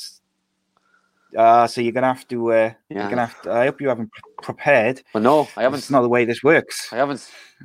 So got it as usual. You got to say the first person which comes to mind, or first thing which comes to mind, depending on what it is. Rudest person. Dave Jones. Is he going to be the answer to all of these now? Absolute melt. Dave Jones. No, it's cheating. No, it's not. Here we go. Come on. Here we go. All right. Worst behaved on a night out. Ooh. If I can't, I'm not allowed to choose myself, so I'll go worst behaved on a night out. Define worst behaved. I'll go Willie Boland only because Willie just loves a night out, and we used to get into all kinds of bother. Can you give us an example of any of those types of bother? Well, to be honest, things used to start in the Tenant in Radar at about 11 o'clock when you used to walk in, and we didn't leave there probably until Monday morning ready for training. So didn't really bode well for the week ahead. But, hey ho. Most boring. Oh. Neil Alexander. Harsh. Hardest to control on the pitch. Hardest to control on the pitch. Hardest to control on the pitch. I'd probably say Ernie because he was quite. I'd probably say Ernie, and I'd probably say because he was quite ruthless in what he did, and he was very goal orientated, and he knew what he wanted to do, so he'd do what he needed to do to be successful for him. You know what I mean? And I probably use the word selfish, but not in a negative way. That he was selfish in terms of he scored goals and loved doing it, and that was the way that he did it. Gaz Cubbins sent me a DM on Twitter. He said he couldn't post it on the live chat for some reason. He said, "Who is a worse owner, Vincent Tan or David Gold and Sullivan, etc.?" And Gaz is obviously a West Ham fan. So West Ham. For me, you've got to look at them both separately, side, because you know what I mean. I understand Gaz's frustration at West Ham because it's been handled really badly, but over a prolonged period of time. But Vincent Tan changed Cardiff City's colour. He changed everything. You know what I mean? So it's like West Ham changing to blue. You know what I mean? They would absolutely hate that, going into Chelsea's colours or going into Tottenham's colours and going playing in white. That it would destroy their claret and blue and destroy their ethos and destroy just their football club as a whole. And you know what I mean? The owners have this much power, and unfortunately, the fans just have to live and get on with it. And that's why that people don't like the way that things are happening. It happens down the road for me at Newcastle United down here. I've got a lot of Newcastle fans and who I'm friends with, and you know what I mean? I'm gutted for them that their football club's getting tortured and getting ruined. Sunderland just down the road as well, and it's such a heart. My heart goes out with them because I know how much they love their football clubs, and same with Gaz. And you know what I mean? I've got some West Ham friends, and you know what I mean? I know that they're frustrated and upset and angry over the years. This isn't just a brand new thing, by the way. It's happening far too often and continues to happen. Yeah, indeed. My answer would be obvious. Okay, so last week, Johnny who he posted in the live chat, guys. Great show. I'm off, guys. And then straight away put, oh no, I'm staying for the squads. Asked the bloody question. We're going to answer it, and he was going to go. Yeah. Bored him. Okay. Yeah. Cheeky bastard. Right. Okay. So how many are we naming? I've gone 23. I've gone 23. Yeah. Yeah. I've gone 23. That suits me. Right. Go on then. You name your Welsh goalkeepers for the Euros as of today. Right. I've gone Wayne Hennessy from Crystal Palace. Including your number one. Wayne Hennessy was going to be my number one. Okay. I think he deserves his place from Crystal Palace. I've gone Danny Ward number 2, and I've gone for Tom King number 3 from Newport County. Interesting. Yeah. Interesting. I've gone for a bit of experience and someone who deserves a chance because he's got a good reputation. I like it. So my goalkeepers for the England squad are Dean Henderson, number 1. Oh, I like it. Jordan Pickford. I struggled with these last two because I believe Tom Heaton's injured. Yeah, he is. And I would have gone. I like Tom Heaton. Yeah. So I went with what's the other guy? As number 3, and then Joe Hart as my experienced backup who's not going to play. Have you gone 4? I've only gone 3.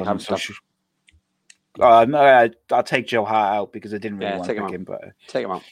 Take it. Bin him. Take him out. Right. What you got for your defenders then, mate? I've gone Ethan Ampadu, Ashley Williams, Ben Davies, Connor Roberts from Swansea City. So I'm not anti-Swansea, by the way. So whatever you say, I'm not. Chris Gunter, Mr. Reliable. And I've gone for Chris Repham from Bournemouth. I like it. So I've gone Sean Morrison. No. I gone Joe Bennett. My centre. Yeah, 8. My 8 defenders. Is it 8? Yeah. So I gone for Harry Maguire, Tyrone Mings. I like Tyrone.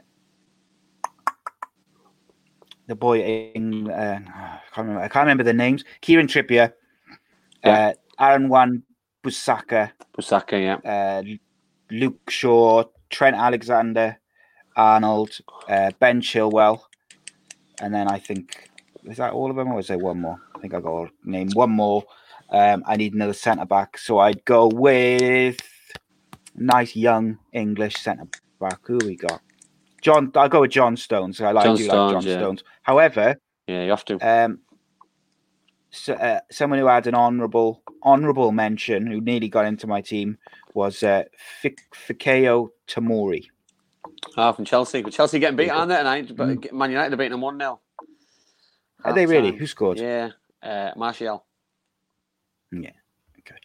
Oh, Joe Gomez would be my last one. That's who I couldn't remember. Yeah.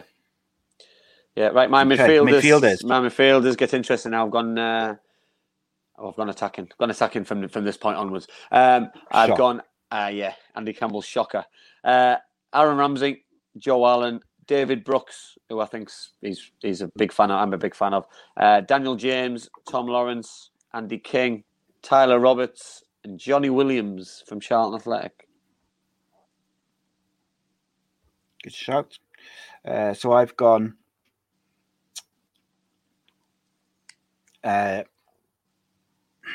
Mason Mount. I like him. Jordan Henderson, maybe. Actually, I'd take Jordan Henderson out a minute because he was like, ooh, I'm not a fan. Mason Mount, Jack Grealish, Phil Foden. Interesting. Dele Alli. On current form, I'd agree with you. Ross Barkley and Eric Dyer. Is that the right amount? 6?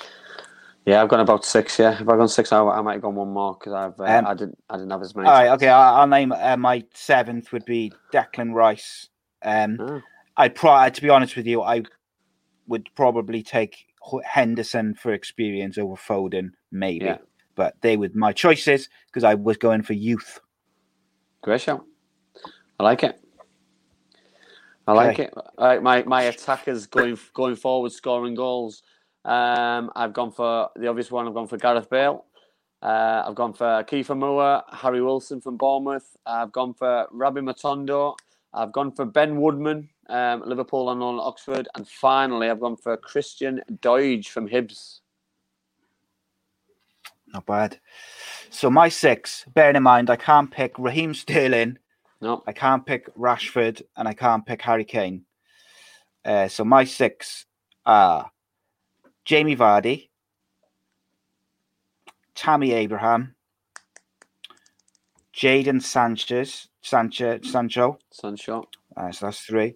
And then I've gone for Mason Greenwood. That's 4. Callum Hudson-Odoi. And Andy Campbell. Well done. And Andy Campbell. And my 5th one is Ollie Watkins. Ooh. You're just trying to lose, aren't you? I've definitely equalised here. If I haven't equalised here, I'm never coming back on here. I've definitely equalised tonight. I don't know if Ian's in the live chat. See, definitely. But I've gone for the young side, and you left out some really quality young Welsh players out of your squad. And Nico Williams. Yeah, well, I know, but I still think it'd be interesting, because I really enjoy doing it because I'm going to keep it to see how many get in because giving players a chance size one thing, but because 23 is not a big squad at all, is it? It's not, you know what I mean? And Ryan's got a decision to make of, do I go with some experience to help along the way because it's going to be a tough campaign. It's going to be a bit of a slog for everybody, or do we go down the route of give young players an opportunity because they've got to grow now, and then in 4 years' time we go again. You know what I mean? So it's it's an interesting one, isn't it? How's he going to do it? You know what I mean? I didn't go Robson Kanu because I don't know. My thought process of, I know he says he's retired, but I believe if anyone can come out of retirement, you know what I mean? Especially in football, if Ryan Giggs turned around and said, "I want you to run my 9 or be my number 9 going forward in the Euros," he's going to do it. But I've got to go on current value that he says he's retired, so he's retired. But I'm interested. I'm interested in the Christian Doidge one from Hibs because I watched Hibs on Sunday. I don't know who they were with. He got the 1-2-1. He didn't score, but I thought he did really well. I thought he led the line really well, and you know what I mean. He scored some big goals against some big sides, and I don't know. But because obviously I do this show, and obviously because of Wales, I followed Hibs on Twitter a couple of times, and they always make a big thing about that he's Welsh, and I don't know if they're trying to push him into the Welsh squad or trying to push him into that fold, but you know what I mean. His name pops up quite often at the minute because he's doing really well. So that's watch this space. I'll see. Yeah, and one thing I also did during this is I was checking the nationality and parents and grandparents of Pereira from West Brom, who's unfortunately Brazilian, so I couldn't have him in my squad, and also Glick from Leeds, who I'm a big fan of, as you know. Yeah. But as far as I was aware, they didn't qualify. I was looking into their aunties, sisters, grandparents, but no luck. I tried the same thing. I tried the same thing. I would look for Welsh heritage, but couldn't find any, unfortunately. Right. So let's finish off with what everyone is waiting for, what everyone has come for. The soon-to-be award-winning 10-second segment, the greatest thing on radio, TV, internet history ever. Never built up too much. It is the fake Geordie bingo lingo, where myself, or should I say where Andy teaches myself something about his northern culture in preparation for my visit up north this year. Well, soon, in fact. This isn't to scare you, Si. This is not to scare you. This is not to scare you one little bit.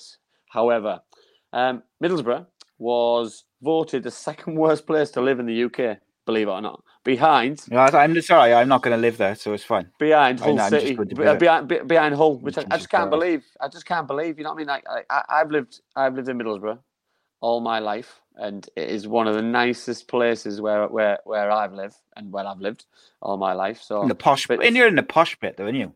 It's still Middlesbrough. It still classes as Middlesbrough. It doesn't matter where it is. It's still where I live has been voted the second worst place to live. So you know what I mean. You get tired with the same brush, don't you? Everyone's got a nice place. Everyone's got a not nice place. So yeah, just so if anybody wants a cheap house, come and buy one in Middlesbrough. The prices will be rocketing up. Yeah. So I might have a date fixed for when I'm going to come up, maybe, or a weekend fixed. Oh, so we'll do a in-person live show then. Yeah, well, that'd be good. I'd like that. We'll do that. It'll be good fun. It will be really good fun. Yeah, you're gonna have to build me a studio, mate. Come on. We'll just bring your AA flag, and we'll do it. We'll do it during. We'll find a place. We'll find a nice pub. We'll kit us out with be like Alan Brazil's breakfast. Whatever it is, with just loads of pints of Guinness and that. Yeah, why not? Why the devil not? Guys, loads of shows coming up this week. Tomorrow night, I'm recording a new show with former Arsenal Cardiff City defender Reece Weston for the series My Story, where we go through people's careers and all different anecdotes throughout there. I'm also interviewing up-and-coming indie band The Crooks, who are exceptional and about to go on their sellout tour, and they release a new single next week. And loads of shows this week, 5 shows in total. Got undefeated Welsh boxer, I think on Friday, Cody Davis, maybe Thursday, coming out ahead of his fight Saturday. Got wrestling shows, MMA shows, MMA show on Wednesday with former Cage Warriors champion Danny Batten doing the Andy Campbell role of providing the analysis just without the northern twang. Gonna have to think of a little segment for him to do, innit? Yeah. The southern bingo lingo. I have to think of something better than that. Southern softy bingo loads lingo. Of good shows. Southern softy. Don't tell him. Don't tell him I said that. Don't tell him I said that. Don't tell him I said that. Guys, visit Andy Campbell on Twitter at Andy Campbell 32. You could visit him on Instagram, but he has different Instagram address just to make things difficult. We are now on Instagram as well at ACEcast_nation on Instagram and Twitter, because it makes sense to have them the same, so you can just post to all 3 at the same time. Ooh, not that I'm bitter. No. Facebook.com/ACEcastNation. All our shows are available in video format at youtube.com/AcePodcastNation and audio at Apple Podcasts, Google Podcasts, Spotify, Stitcher, iHeartRadio, and a load of others, which I can't remember, but there's like pretty much every podcasting app platform that you can ever get, ever. And we're there. Please spread the word, drop a thumbs up on the video, as many comments and stuff as possible, helps us grow, and just gets the word out there as we hurtle towards 9,000 followers on Facebook. We are getting there slowly as we keep growing, and we keep getting wonderful, awesome guests, whether it's MMA fighters or footballers or cricketers or politicians we've had on, doctors, porn addicts, all sorts of stuff. Authors, who else we've had on? Writers, wrestlers. It's never ending. Journalists, podcasters, never ending. Andy, as usual, it has been a pleasure, mate. My pleasure, mate. And this beautiful logo. Beautiful. That's what it's all about. New logo. I'm going to post it on Instagram now as soon as we finish. Yeah, do it. Guys, thank you to everyone. Well. Guys, thank you to everyone who has joined us throughout the show, in and out, and dropped comments and likes, and people who've watched without signing in, so you don't give us the comments. I appreciate you too. Sign in though. Give us the credit.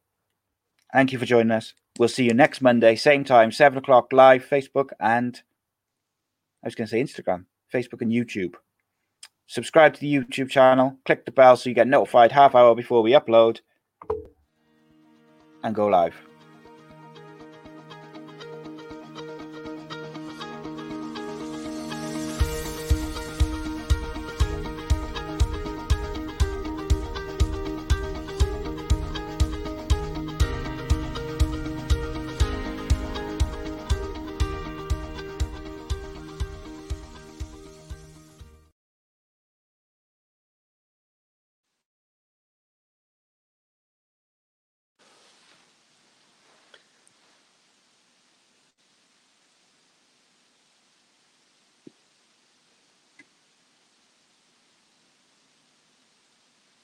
Still here because I forgot.